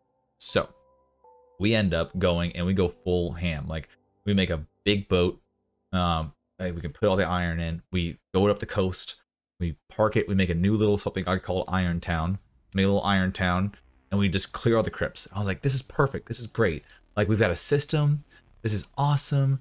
We're coming back. We're bringing the iron. We make iron gear. Everything's looking up, right? Mm-hmm. Things go downhill. Okay, we run out of iron in that area. So now we have to find a new iron place. We're like, okay. We go across the ocean to another island. Okay, I call this the Bay of Hell. Okay, this is it's a bay area that you go into, like a little bay. And when you go into the bay, on all sides of the bay are these crypts. But the water is shallow, so enemies can come up to the boat. So we go there the first time not knowing this. All right. So I've got my boat, the giant boat, and then I've got 2 other people on another boat. We all kind of go over there. We find a crypt and we're going to try and go in there and we're trying to build our first home base. Like what I do, this little tip as well. What I do for a home base, instead of bringing like a workbench or a forge to like fix your copper stuff, I bring a portal. So you can portal, you just leave the ore there at the boat. And then you just take everything else back, fix your stuff, come back to the portal, and you can go back again. It just makes it a little bit faster. Yeah. So we're trying to build that first place to place the portal. We get fucking surrounded. When I'm saying there's on our map, there's like 8 crypts. And around crypts, there's more enemies around crypts. Yeah. We go right, like we didn't know this was the middle. We just go into the middle. And the wind turns on us. So now we're dead in the water and we cannot move. And the enemies are coming in and we're trying to fight them off. And my buddy jumps off the boat. He goes down. He's done. The boat gets destroyed over there. Miss Forever is running around. That's our huntress. She's on the boat with me. We're firing arrows. A blob jumps on the boat. Poison damage kills her. I back the boat up and back and back and back and arrows and arrows and arrows and back and back and back and arrows and arrows. I get out of there. I find the edge of the black forest and swamp where those two meet. I make a little base. I make the portal. And I'm like, great, we can do this.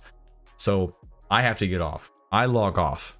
And then I hear from everybody on the server that they lost both of our big boats, all of their gear, all of the iron we mined, everything gone. And I'm like, just gone.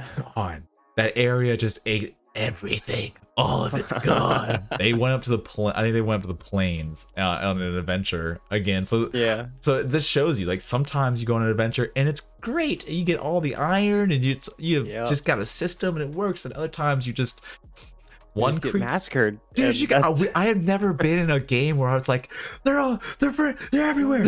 Like, there's leeches in the water, so you can't get out of the boat because then you get killed by the leeches. The boat is stuck because there's no wind. And, like, the enemies are coming in. There's arrows coming at us. There's slimes that are jumping in the boat. I was like, like, it was such a crazy moment. But I don't know another game out there that creates those moments. I have no idea. No, and so organically too. Like, it just happens to you while you're out and about. Yeah.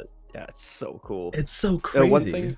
One thing I really enjoy about the game is the weather system they have going on with it. Like, we were walking through Black Forest and we thought we were good. Like, it was nighttime. We're like, we're just gonna cruise. We got this. We've done this a couple times now. And then all of a sudden, this fog rolls over to the point where you can't see even like a foot in front of you. I have never seen a fog this thick. I was like, what is happening here? And then ambush. They're everywhere. There's just dwarves everywhere. 4 or 5 shaman coming out of nowhere. I'm like, why is this happening to us right now? And just same thing. It's just this panic. The group all pulls together. It's like, those movie moments where everyone's got their backs and they're all shooting bows. Like, that is us in the middle of the forest taking on this horde of enemies in the fog. Dude, that's so much fun. That's the fun part. I remember the first time I figured out you could make a cart and, like, put your stuff in it. I was like, oh, I'm bringing this. I'm gonna go get some copper, dude. Like, I'm gonna make a cart. We didn't have any roads, so I'm just trugging through my copper, like, going to copper veins. The cart's getting flipped and getting stuck on shit all over the place. I'm just, like, going up a mountainside with this truck. So I'm getting copper. It turns nighttime. My cart is full. I've got it's nighttime in Black Forest, so there's more enemies.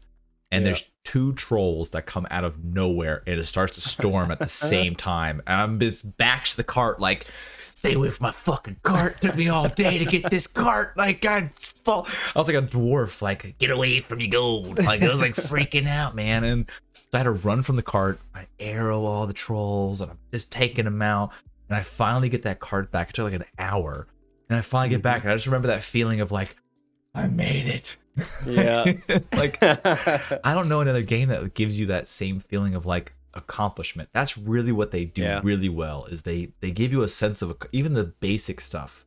Like, if you want poison resistance potions or mead, you have to go farm all this stuff. And when you finally get it, then you get to defeat the blobs. You're like, yes, it was worth it. Like, they make everything feel like an accomplishment, man. And they just kill it, man. So it's a really good sense of progression, like, just from one step to the next.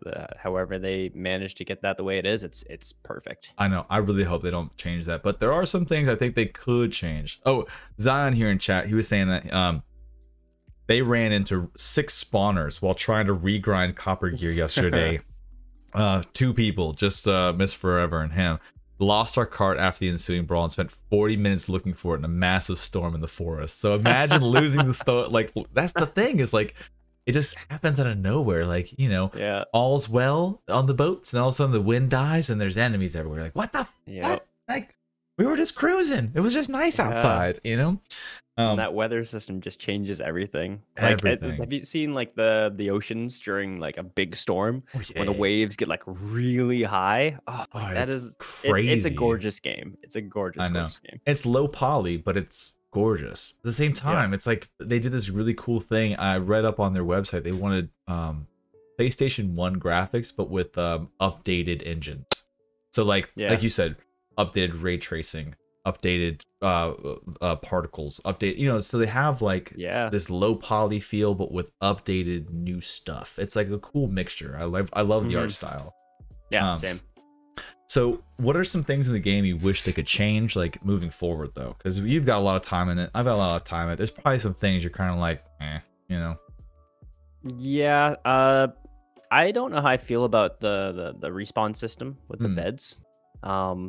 It's fine most of the time, unless you have like a server. Because I was thinking about running the server on stream and having viewers just kind of pop in and out. But the way the bed system works is that I would have to like, say we have one house and we're staying there for a while, and I have a rotation of 15 people who come in and out. I would have to be like breaking beds, replacing beds, getting them to set their spawn points, and like Ark has a system where you just invite someone to your tribe, and then you just put like 1 or 2 beds down, and anybody can spawn from that bed. Right. So, I mean, it's not a huge issue. It's not a huge gripe for me, but I mean, maybe I'd like to see them change it around a little. I'm not sure how. Yeah, I don't know how they would do that. What we ended up doing is everybody just makes their own house. We made like a little town. Yeah. So everybody just made their own house. So they have their own bed in their own house. But I can imagine having all those people coming in and out of the server would make that challenging. I can see that being an issue.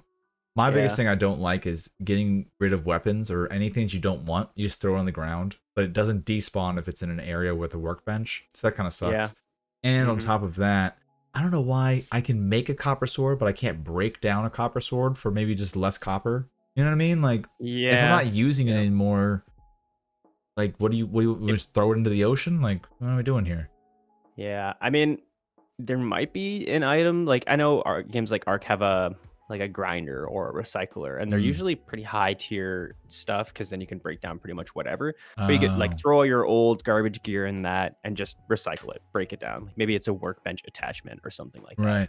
Right. I haven't seen it yet. They might have it. You might be right. I'm not end game yet. I think we still have the mountains, the rest of the swamp that's kicking our ass at the moment, and then we still have the plains, which is the hardest one.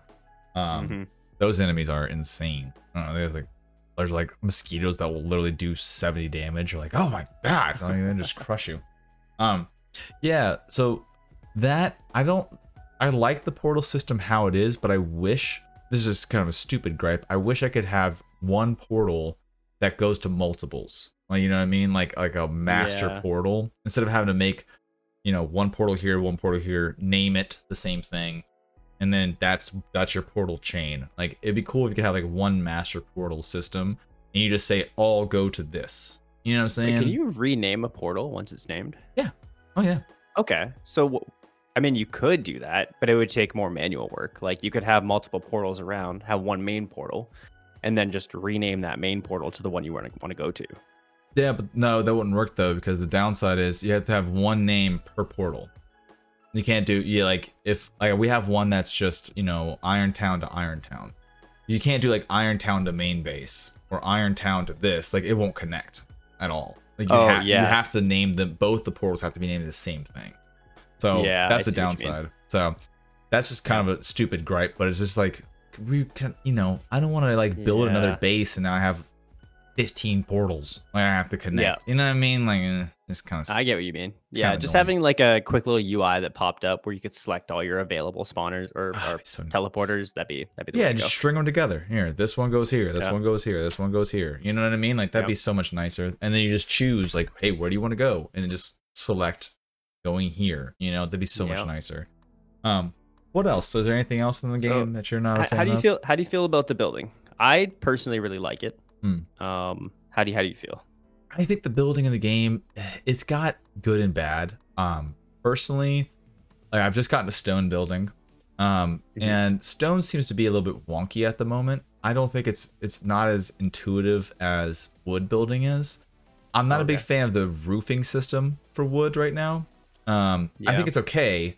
I just think that the roofing corners are weird, and they don't really fit the roof right. So it just kind of looks like, aesthetically, it looks weird. So it kind of throws it off if you're trying to like make something that looks cool. It's not terrible, but I think there could be some improvements for sure. Like, maybe more angles. Like more Like, for example, if you really want to build a big house, you have to make a framework. So maybe more framing stuff would be a great idea. Like, they have the block, they have the it's basically stuff that does this, an angle, 2 different angles, and then up. But they should do like framing stuff. Like, I'll spend 20 wood or whatever. If we're doing wood, 20 wood to make just a square. You know what I'm saying? Because then I can turn that square however I want. That'd be great. You know, it just kind of saves time, especially if you're building. Yeah, that'd be nice. That'd be nice. But you know, I haven't gotten to the end game stuff. Apparently, you can obviously get like there's better wood items, right? Like as you progress, you get better wood. You can make better things with the wood. Same thing with stone. Like as you get stone bench upgrades, you could probably do cooler stuff with stone. Right now, I just have like the very basics. Like it just seems very wonky on stone. Have you been working with stone yet? I haven't messed with stone yet. I feel like it's coming up pretty soon for us, but yeah, no, I haven't touched it yet. But in terms of wood and everything, I think it builds pretty well. I'd like to see like a snap point rotation system, like when I'm putting like pillars down into the ground or something, like, and it's not snapping quite where I want it to. Just be able to hit a key and it would rotate the available snaps, and I wouldn't have to like, you know, mess with it as much like manually. Like jump up on a ladder and like look down and try and hit that corner perfectly. Yeah, that stuff in particular, like having to go above a piece to like place on top of it is pretty annoying. Like I should just be able to hover in that area and it should be like, oh, okay, you want to put it above this one. What are some things you wish they could add? Like do you think that they can add to that, like building off of that? Like in terms of the building itself, like how it works? Yeah. Is there anything that you think, like, let's just take wood, for example, because I've built a lot of shit with wood, so that's the only thing I'm really used to. But are there things that you think that they should be able to, like the snap point for sure, but like are there pieces that you think are missing? See, I'm still unsure because like you unlock pieces as you go, right? Like there are ways to unlock more wood pieces. So I don't have like the full library yet, I don't think. But just based off like the basic stuff you get for wood, yeah, I'd like to see some more. Maybe more angles and stuff when it comes to roofing and whatnot. I feel like that'd be an easy thing to add. Yeah, and just like longer pieces, like you were saying, like if I want to, I should have like a 1x4 piece that I can just stick down. Like I know this wall is going to be 4 tall. If I can just like take that piece and go boop, and it's there, then that would make it way easier to build. Yeah, make it easier to build. On top of that, save some time, especially if you're gonna. I mean, because building is such a huge part of the game, so you're gonna have to be building. No matter where you go, you're gonna have to build something. I just feel like it is wonky. Like I can't. You know, sometimes like where I was making Irontown, you just make these little huts. But even making a little hut, like, do you go 2 by 1 on each side, or do you do 2 up top, and like, or you can also angle it, but then the roofing doesn't fit. So you're like, oh well, that's annoying. Like, does it have to be the same every time I want to make a hut, or is it gonna have to be like a thatched mess up top? Then it sticks through too. You know, it doesn't like if I hit it here, it's gonna fray out, so it doesn't actually like connect. That would make, I wish they could fix that where it doesn't fray through. That'd be great. Like, that'd be amazing, but that's probably a nightmare. I feel like that would be a lot of work on their end. I mean, but again, their game isn't like, you know, super high poly or anything, so getting that stuff might be a little bit easier for them to implement. What is it? The game The Forest has a really interesting build system when it comes to certain items in that game. Like you know, the stake walls that you put around your perimeter for your base. So they have the similar thing in that game, but you basically just put down like a start point, and then you map out like you know, point to point where it's going to build the stake wall, and it just like links all the way along that. Instead of placing like pieces of 5 at a time, you can just like draw out a path, and it's like, okay, this is where we're gonna put it. Oh, that's much nicer. I wish they had the pathing system would be awesome. And it looks great. Like it always looks really nice. That'd be so nice, man. Yeah. You know, I think one thing they did a really good job of is the leveling system, to like how to make roads or level your stuff. It can be a little wonky if you need a pickaxe sometimes to kind of like make sure that it lines up, but the leveling system's great. We've built roads. You can build so much stuff that way. Like that's how I built like the moats and everything. Like I love it. I don't know. Is there any games that have that something similar? Does every game have that? I mean, there are games with terraforming. I think like what's the space game that did really bad and is now doing well? Space game. Ooh. Oh man, I can't remember the name of it. It was floating through space, a big breaking failure down when it came out, but Oh, No Man's Sky. That's the name. Oh of yeah, it. yeah, that one. Yep. So that game has like a terraforming feature, like you can move terrain up and down, but a lot of games don't. I mean, I guess Minecraft, but not really. Well, Minecraft is just they're all them just blocks. Man. Yeah, Yeah, they're just little blocks, so makes it easy. yeah. Everything's. But I love the terraforming in Valheim. Like, I think that was one of the tools that I pulled out and used for the first time, and I was like, oh my god, this is so cool. Yeah, man, you can do that. You can.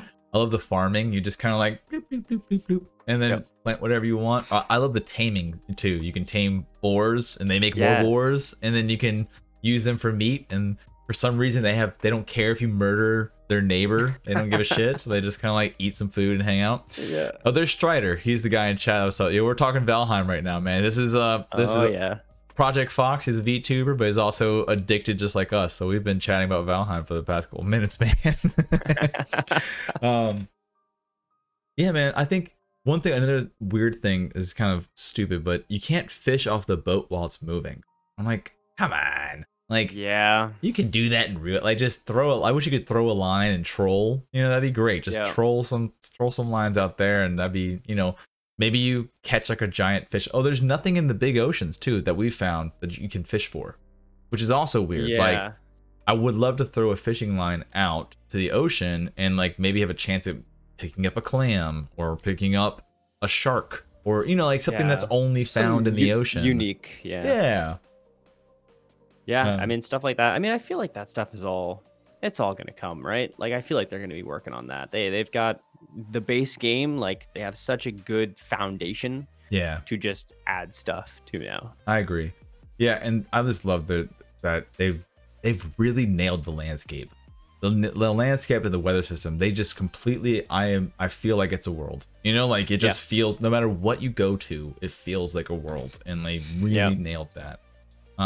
So the base, the core of the game is great. You know what I'm saying? And that's where you can really build upon, because if the core foundation was crumbly a little bit or kind of felt weird, it wouldn't be the same. It wouldn't be the same. Yeah. You know what I mean? Yeah.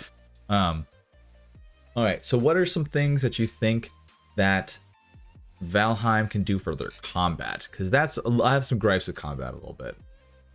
Yeah. I mean, it's fun, but it feels a little rigid.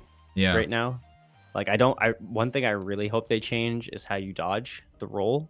I don't like that you have to block and then press space. I don't like that 2-button system for doing an action. Like I'd rather just have it be mapped to a key, and I can just press that key and roll in whatever way I want. I mean, that's a simple thing. Like I don't know if they'll change that, hopefully, but I just want combat to be a little more fluid. Maybe it's pretty close to something like Dark Souls right now. Like it's like Dark Souls 1, like the slowness of it. I agree with that 100%. Yeah, very much like that. Yeah, and if they can move it more into something like where they moved with Dark Souls, like I still want this methodical kind of combat. I don't really want like a hack and slash type thing going on. Right. But something just a little bit smoother. I think would be great. I think that the really enemies. Close.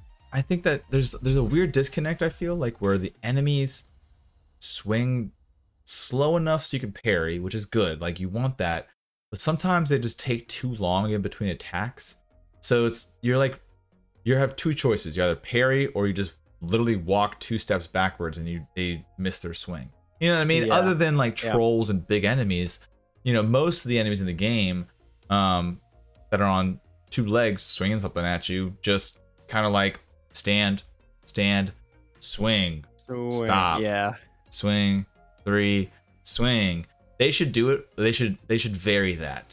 Like 1, 2, 3, swing, and then swing. Multiple attacks would be nice. They add a chain or something where it's like, okay, you know, just do a Boolean. Just do if this, then that. You know what I'm saying? If they block, hit twice. You know, that kind of thing. Like if they could add in a little bit more dynamic to it, because that would make it more fun than just like most of my fights, especially in crypts, are just like looking down a hallway.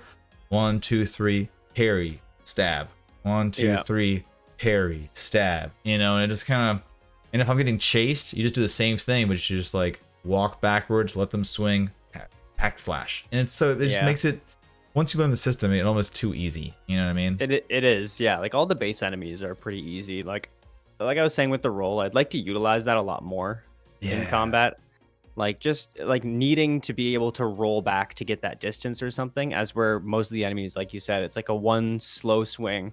I can just walk backwards. Like I'm not really in any danger. Yeah, but if they do a lunging double count, yeah, then you have to dodge, right? Yeah. Yeah, it makes it more fun. I want there to be like really there's no learning curve to the combat when you meet a new enemy. Like sort of, depending on what they do, if they're poison or something like that. Yeah. But most of the time you're like, this guy's gonna walk up to me and then eventually swing. Right. There's no variation. You don't, and so I think variations would add a big crucial element, because a lot of later game is packs of enemies, right? But if they're all doing the same attack, then you kind of can still just mosey around the group and figure it out, right? Yeah. But if there's a pack of enemies and they're all doing different combinations, now you don't know what you need to do. You know what I'm saying? Now all of a sudden it's like, oh, I gotta figure out what they're doing, so I can kind of like, this guy's doing 2 swings, this guy's doing 1 swing, this guy's maybe they back up and shoot an arrow if you get too far away. Yeah. You know what I'm saying? Like they can do like that kind of stuff. Would be awesome if they could add more dynamic fighting on that. Yeah, I'd like it if they force the player to think of more unique ways to take care of enemies, like not necessarily having to kill them with like your sword and shield or whatever, but maybe you're overwhelmed by a group of enemies and the best route is to maybe like chop down a tree and get the physics to take care of them or something like that. Like I'd love to see environmental aspects come into the combat a little bit more. Yeah, no, that'd be so cool too. You know what else would be sweet? I was thinking about this. What do you think about having, like, you know, you get an ability with when you kill a boss, you get like Eikthyrs movement speed or whatever, right? Yeah. What do you think about having a class, like an ability for a class? Like, let's say, interesting. Let's say, for example, you are a lumberjack. Let's take Zion. Well, there's a lumberjack skill in game that you can get. Cool. Well, what if I want to be a warrior? Right? I just want to do shield and sword. Can I get a block ability other than a parry? You know what I'm saying? Maybe I harden my skin or something. It'll maybe just one ability. Not like, I'm not saying it has to be an MMO, but just one ability that's kind of like, I am this class. I am a tank. Yeah. No healers. We don't need to do that. But like maybe you like bow. Maybe you, after level 100, you get a bow skill all of a sudden. You know what I'm saying? Like something that you can work to that might be attainable, or maybe something you can unlock in game so you can change later on. Like, you don't have to choose it at the player's start screen. Maybe it's something that you just you can unlock, or you kill something and it, like, you found special arrow. This arrow sets person on fire, but it allows you to now turn any arrow on fire, or so, you know, something. I don't know. I would totally be on board for something like that. They kind of lean into classes a little bit with the armor setup. Like they have the armor sets, so like the troll one gives you like 25% increased stealth. Right. So like it's cool because I have a couple different characters because I'm playing on different servers with different groups. And like one of my characters is definitely more like the way I balanced his levels and stuff. He's more of like a tank. Like he's up front, he's doing a lot of damage. I have another one who's mainly hangs back and uses the bow a lot, and while the rest of the group is up front fighting. And then my main character wears troll outfit and has like the dagger and has really high skills with the knife. So like I play a lot of stealth, so I do a lot of stealth damage. I try to sneak up on enemies a lot.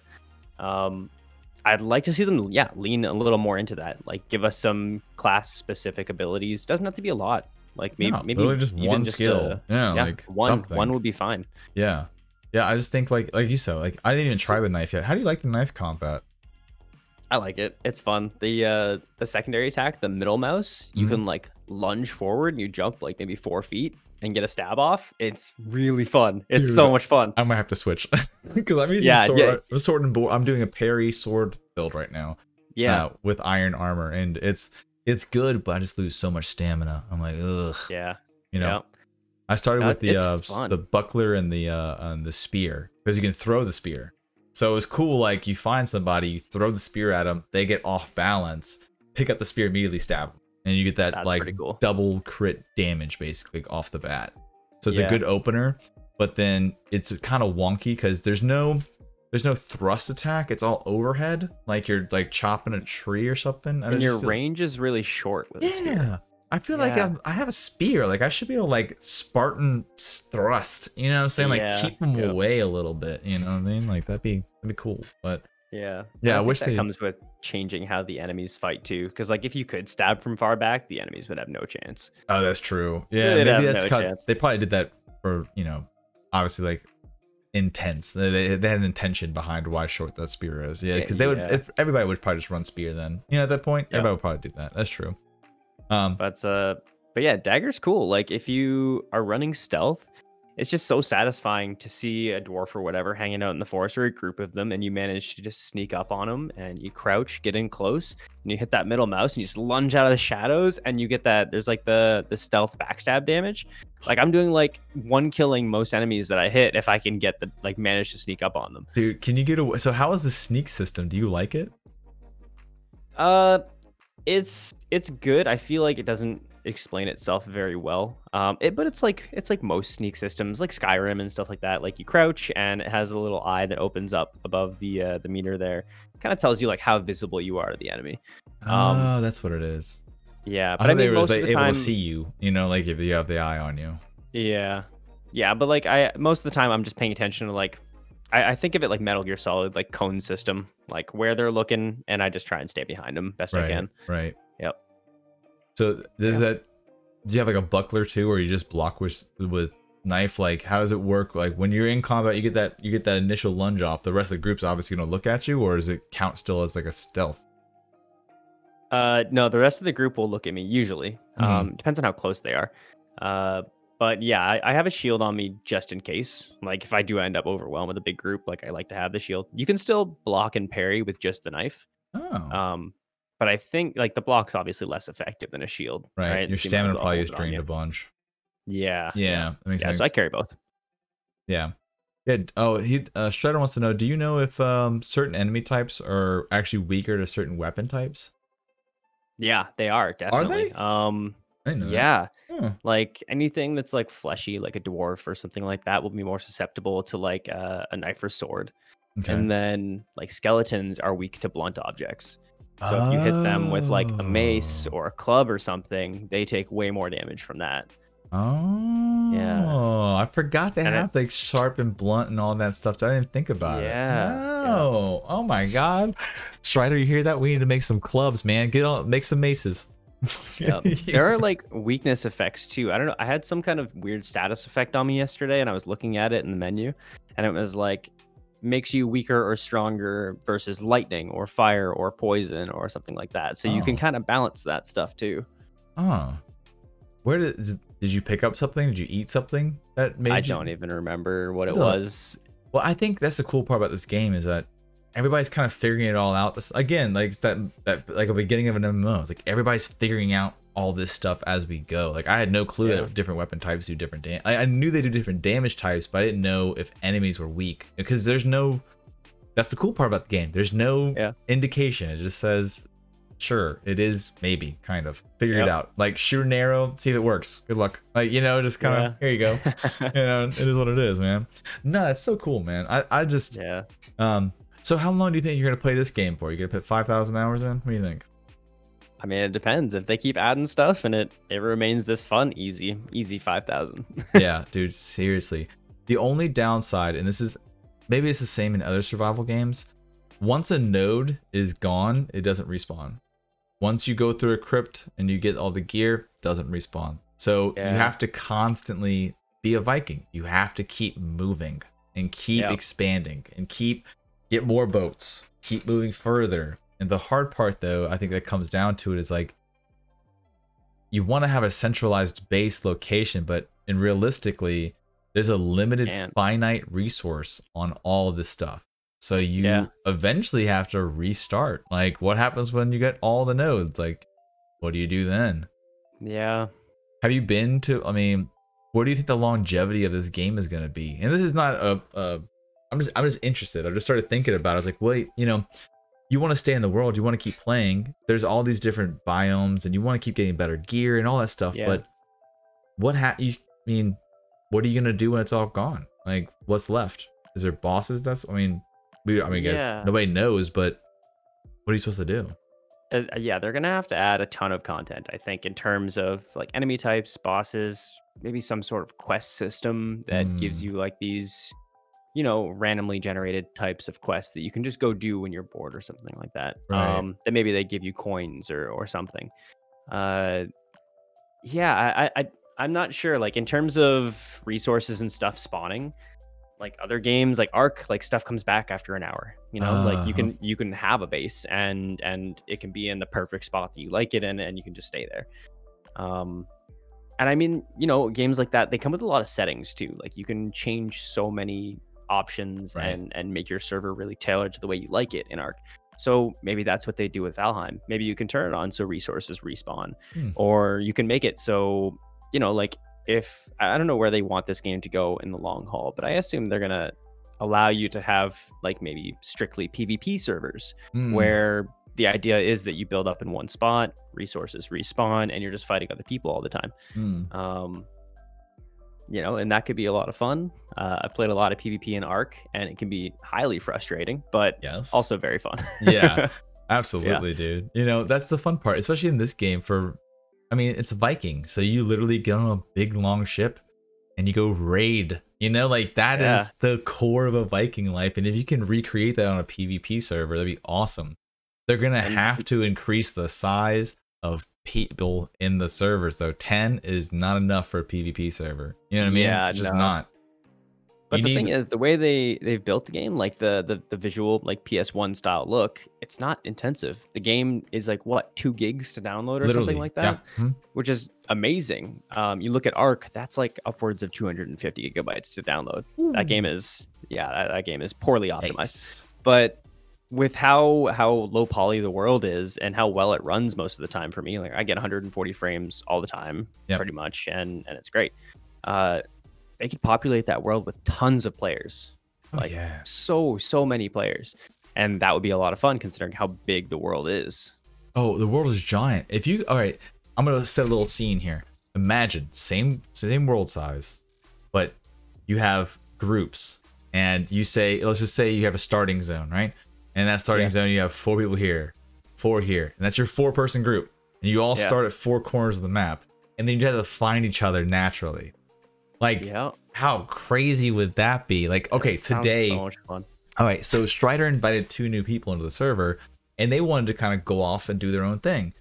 I found them randomly today, and it was such a cool feeling because I was just going around the map in this boat, just kind of searching stuff, trying to find stuff, and I come across their settlement. I was like, should I go raid them? What am I doing right now? Yeah, But there's no PvP day. I was like, but I was thinking about, I was like, how cool would that be? Is like, we're yeah, just searching around, and all of a sudden we see this little settlement, and we're just like, fucking take everything, let's go. And you just like, you bring the boat onto shore, and you just like jump off, and you just start slashing. Like, that'd be so fun. The game has got the systems where that could work really well, but there's yeah. no services behind the scenes that will facilitate that yet. Yet, exactly. I hope Like there's something like that. I really like what they've done with the current PvP. Like I'd love to see dedicated PvP and PvE servers, Hmm. but I like that the mode we're playing in now, it allows you just to turn on PvP whenever you want. Yes. Like you can be like, oh, okay, I want to fight. I want people to attack me. I can just click this button. I'm in it now. Yeah, As that is where, nice. like other PvP servers, like you're just always PvP, which is not always what you want to do. Yeah, no, I agree. That's actually a really smart system. The problem, I mean, if you think about it, that gives you player choice though, because then you can say, okay, everybody that's coming into here, we're turning PvP mode on at 6 p.m. to Yeah. 12 a.m. And then after that, lick your wounds and, rebuild or do whatever you Yeah. got, because then we're doing it again at 6. But everybody would have to be on board and everybody would have to do it. And then it'd kind of make it hard. So I don't know. Yeah. Yeah. I think logistically it's not quite, there's still some kinks to work out there, but it is a Mhm. possibility. So do you have your own server right now? I do. Yeah. I Oh, actually cool. just started. I've been playing on other people's pretty much the last week and a half, 2 weeks Mhm. almost. And then just 2 days ago, I started my own server that I'm kind of running on stream and people can just join and play. Oh, that's awesome. I'm gonna jump into your world sometime, dude. And I'll come bring you I'll bring some of my goodies. Come hang out, man. Absolutely. Yeah, dude, that'd be That sweet sounds because great. you gotta come over to ours. And I definitely, it's fun. I get to see other people's stuff and I see how they built stuff and like, oh, that's a cool way of doing that. You know what I'm saying? You kind of Yeah. like figure little things out as you Yeah. play. I've been doing a really good job at like not watching YouTube tutorials. I will look up kind of like some basic stuff. I get stuck like, where the hell do you find, thistle or some weird stuff like that. But I've been trying to like not watch a lot of stuff just so I can kind of get a feel for stuff. It kind of I like the. Go ahead. I'm almost actively avoiding all streams and stuff just because I love like that exploration and surprise when you find cool stuff. I just don't want that spoiled yet. Yeah, me too, man. Yeah, I've been having fun doing that too because I just it's half the game of this is exploration and figuring it out, and especially late game, it seems like you have to be on a boat and you have to like go explore. There's no way around it. Like you start on an island, but you gotta leave that island sometime. You can't stay there forever. Like the resources are finite. You gotta move eventually. Let me recommend this though. Build roads. If you have a mining area that you're trying to really go deep into, build roads. Yeah, I mean, now that you've talked about it, like I'm definitely going to. It's such a simple and perfect idea. It makes so much sense. It only uses stamina. Just use the leveling tool. You don't have to like actually build anything. Just level as you walk with the cart, and then dude, it just helps. It wasn't my idea. It was actually Strider's idea. He came up with it, and just dude, it makes it so much easier. Yeah. He's saying build paved roads. Dude, nobody got the stone or the time for that. Somebody will do it. Somebody will. We'll see a paved road soon, I'm sure. Yeah. The problem with this the stone works though is that you can't do stone pavement without the stone cutter like forge thing. You need so it's like like with a paving tool with the dirt paver, you just can walk. You don't have to have anything, but with the stone, you gotta like have stone and you gotta have the building thing. It just makes it tough. But that was another gripe that I had. I don't really like the building system when you have to base it off the workbench. I know, dude. I agree with that. It's so frustrating, especially if you're like in a building and you're on the edge and you're just outside of it, so you can't build anything. Like, come on, it's just weird, like, because my base is kind of just riddled with all these workbenches all over now, and I don't need a workbench everywhere. I just need it in like the workbench shop. Like, I agree with that. I don't know why that was a design choice they decided. Like, it'd be better even just to use like another object or something. Like, just make it like a flag. Like, put a flag down or something. If you're gonna go that route, like, just give me something other than a big workbench. Or make it a giant area. Like, what I mean? Not like a tiny area. If you're going to use a workbench, that's fine, but make it like giant. So that way I just need one workbench every 500 meters or something. You know what I'm saying? Like something that's far out there that I can do. Because right now it's just like such a tiny area. You have to build, like you said, multiple workbenches for one giant house if you want one giant house, which doesn't make any sense. Like, and that's not a construction site. It's a fucking, we don't need all these workbenches. We don't have saws here. You know what I mean? It's crazy. Oh, man. Well, dude, is there anything that we've missed that you really want to talk about to anybody on the podcast who's listening or anybody who's probably watching this at home? No, I think we covered pretty much everything I wanted to talk about. Yeah, it was a good chat, man. Good. Well, one thing I want to ask before we end is aliens, bro. Aliens. Do you believe in aliens? Do it, yeah. Okay. Okay. Now. No. Okay, I just want to hear. No. I don't know. I want to hear your side. And then I'll expand. I asked last week and I had fun. So I want to start asking people. Yeah. Come on. What you got? Come on. No, my thought behind aliens. I mean, the universe is so vast. It's enormous. It'd be crazy to think that we're the only ones out there. Yeah, like, it's just so vast. And that's it. But aliens do you think that they're here? Like, do you believe like in the Greys and like that there's different races that have come to Earth and like that they're walking on Earth? Among us? Yeah. I don't think so. Okay. I don't think so. Why? What do they want? What do they want from us? The universe is vast. You just said you're right. You're right. I mean, it's possible. I just feel like we'd know about it already. Just with how technology is, and But I mean, if they don't want to make themselves known, if they are that advanced, it makes sense. Right. Why not? Here's the thing. There's always those conspiracy theory minded people who will make an excuse for anything. Like, for example, like with pictures, like why is every picture blurry of a spacecraft? Well, it's because they don't want to be seen. So it's like, really? Or maybe it's fake. You know what I'm saying? Like, maybe that's also an answer, not just because of this thing, but it's kind of that confirmation bias.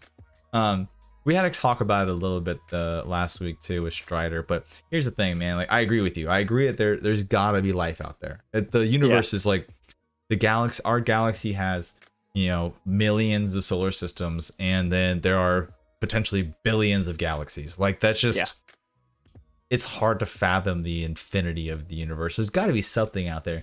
But do I think they're coming to Earth and stealing our cows and capturing that weirdo in town who's like we all know is weird, and he got abducted and what I'm saying, like we sure? Oh my god. We sure that guy who has been living in a hut by himself for a while, we sure he's not a little he's the one they picked. He's the one. He's not the president. You know what I'm saying? Like okay, let's do this. All right, if you were an alien race and you found, let's say you're 1,000 years in the future and we have faster than light travel, and we go find another planet, and that planet's got people that are like right now us, basically. What would you do? I mean, I don't know if I'd start stealing people. Right? Like that seems so counterintuitive to what you would probably want to do when you show up at a new place. Like I don't show up at someone's house and start taking their kids. Like I'm like, like it's so weird. I never understood the abduction stories. Like maybe you've seen craft. Okay, here's a really good theory, and I think you might like this. They think that if there's lots of crafts coming here, they think they're unmanned vehicles that are just scouting vehicles. Like if you're a super highly advanced, like why would you physically go somewhere when we have drones? Like you can just send a drone through space. I mean, to go watch. We send satellites and all kinds of shit through space. So I can understand maybe there are craft that come here, but maybe they're not what we think they are. Maybe they're not just like aliens and they're like hanging out. I think it could more than likely be, if they are real, like they could be crafts. But at the same time, why would they come see us? Like if they're so advanced, like we must be like little ants or something. Like I don't walk to every anthill and I'm like, ooh, what are you doing, anthill? You know what I'm saying? Like I don't care less. But at the same time, we said this last week, and this is actually a great point. If a bunch of ants started throwing dynamite at each other, I'd be pretty fucking interested. Yeah, so, that's true. Yeah, I'd watch some ants fight. Yeah, I'd be like, what are these guys doing over here? What the hell is this? You know what I mean? Like these ants figured out dynamite? The fuck is happening? Like so there's that too. So there's a theory out there that there's more aliens now than it started. More sightings have happened after the atomic bombs were dropped, and they don't know if there's a correlation there, or that there's an alien craze mentally. Just everybody has this. There's maybe just more pop culture. You know what I'm saying? So since it was more in the media, people would just think about it more. But it's interesting that it does correlate that since there's the atomic bombs have been dropping, there's been more sightings, which is interesting. Yeah. So, we were ants, but now we're ants throwing dynamite. And I think that's it could be pretty interesting, Yeah, it is. Like let's think about it this way. Like we study whales, right? We study dolphins. Like are scientists. I'm not. We also have assholes who kill whales and kill dolphins. So if there are an alien species, there might be drones that are looking at us, but there also could be assholes just stealing people and putting them in fucking zoos. You're right, though. There's assholes everywhere, even in the universe. I think that's the one constant. There's assholes everywhere. I'm just saying, like it does make sense. I don't throw it off. I think when it comes to aliens, I can't say definitively yes, and I can't say definitively no. I have not had an experience, but at the same time, I think there's so much in the universe we don't understand. I mean, 98% of our universe is filled with dark matter. We know it's there, but we can't even visually see it or measure it. We know it's there. So what else is out there that we have no clue about? There's probably an element out there that eats the light or something, and they use that to space. I don't know. I'm fucking riffing. There's so much out there we don't. I mean, like there could be planets. There's gonna be a planet with a giant mouth that eats other planets. We don't understand. Yeah. I'd like to compare it to the ocean here. Like we're exploring above us and everything that's out there, but like we don't even really know what's at the bottom of our ocean most of the time. Like, what do you think's down there? What do I think is at the bottom of the ocean? I don't know.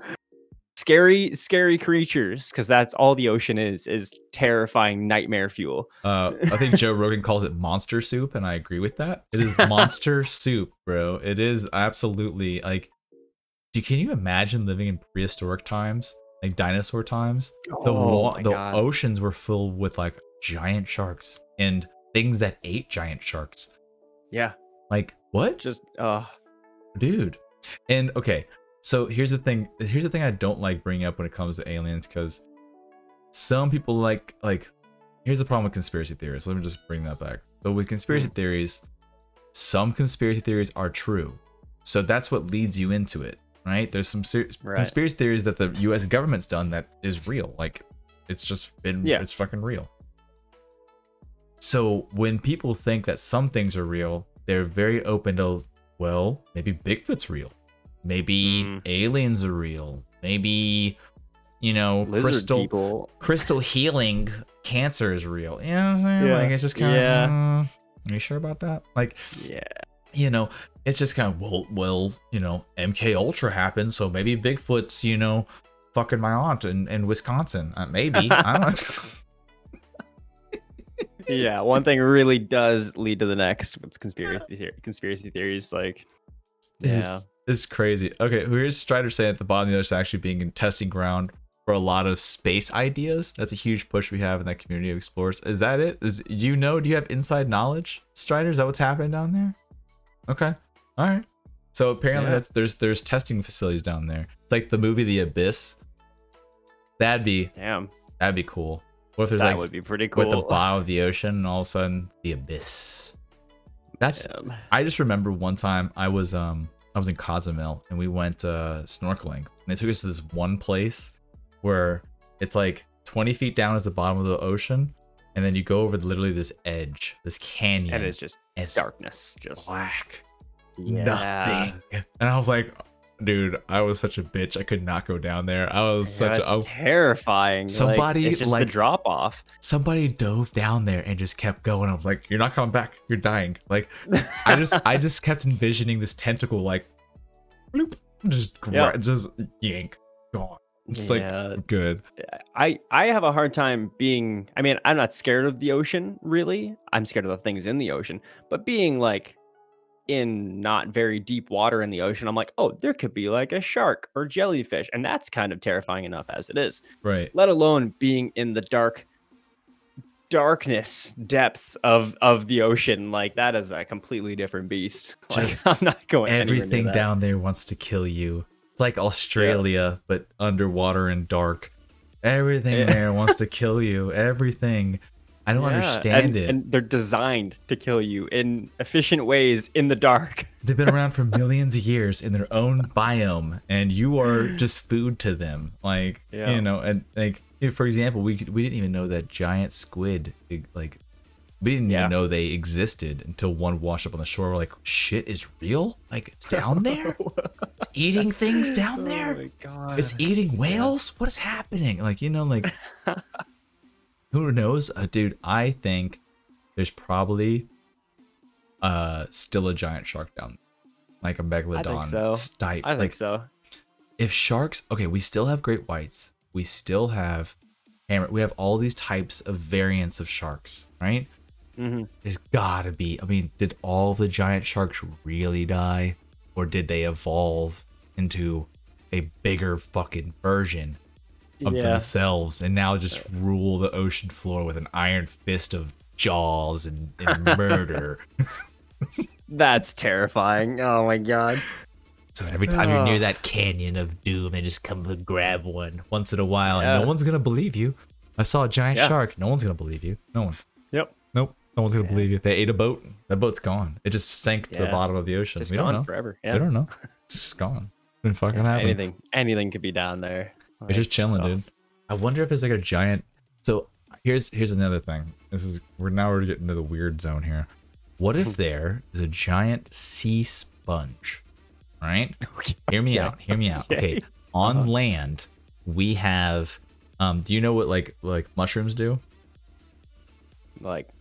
Mushrooms create mushroom forest underneath plants. Like, they think most of the earth is literally covered by this microfilament of mushrooms.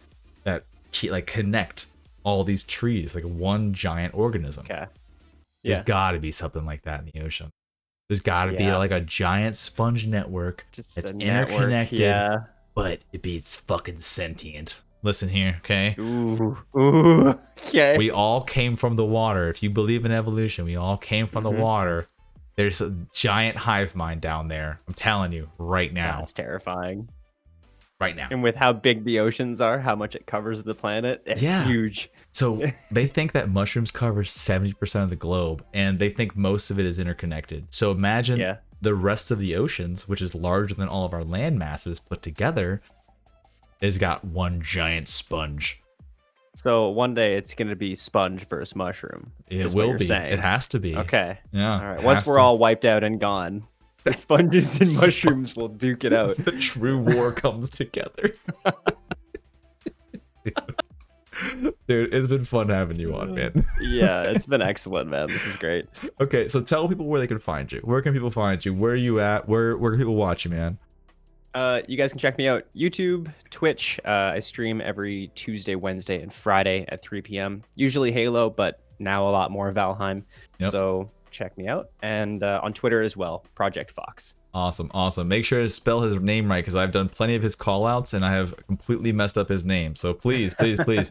For guys who are just listening on Spotify or wherever you're listening to your podcast, it's PROJECHTFOX. Project Fox. Okay, so make sure you go follow him ASAP. You can also find us, Less Than Average Podcast. We're everywhere. We're on YouTube, Spotify, Stitch. We're everywhere. Everywhere you listen to podcasts, we're there, baby. We're there, baby. You can also make sure to follow me if you'd like at twitch.tv/leveledAF. I am Leveled AF on all my socials. And my co-host, who is not here right now, is Zion Yeet. That's XIONYEET. Zion Yeet. Go follow him. He's on socials as well on Twitch. So please go follow us. Let's find somebody we want to raid. Who we raid? Project Fox. I'm gonna give you who we raid, bud. Give me a name. Who we raiding here? Who we raiding? Hold on. Let's see. Who we have? Who's playing Halo right now? Are we hosting a game or whatever you want, chatting? man? All right. Yeah, whatever you want, man. We'll raid whoever, man. You're the guest. Yo, I don't know if you've seen Trunks before on Halo. I'm sure you've seen him. Oh, is it with the two ends, right? Yeah. Or 2Us. 2Us, that's what it is. That's right. Trunks. Yeah, is that right? Yeah, let's go follow him up. Let's go do that. So it's TRUUNKS, right? Yep. Fantastic. Okay, stream, we're out of here. We're gonna go raid Trunks. Go watch some Halo. We're gonna go kill it. Looks like Zion will be back on in a bit. Thank you so much again for coming on, man. I really appreciate it. And we'll have to have you on again after we run, Valheim a little bit, and maybe after an update or something, we can talk a little bit. Yeah, sounds great, man. All right, man. Have a good one. I'll see you later. See ya.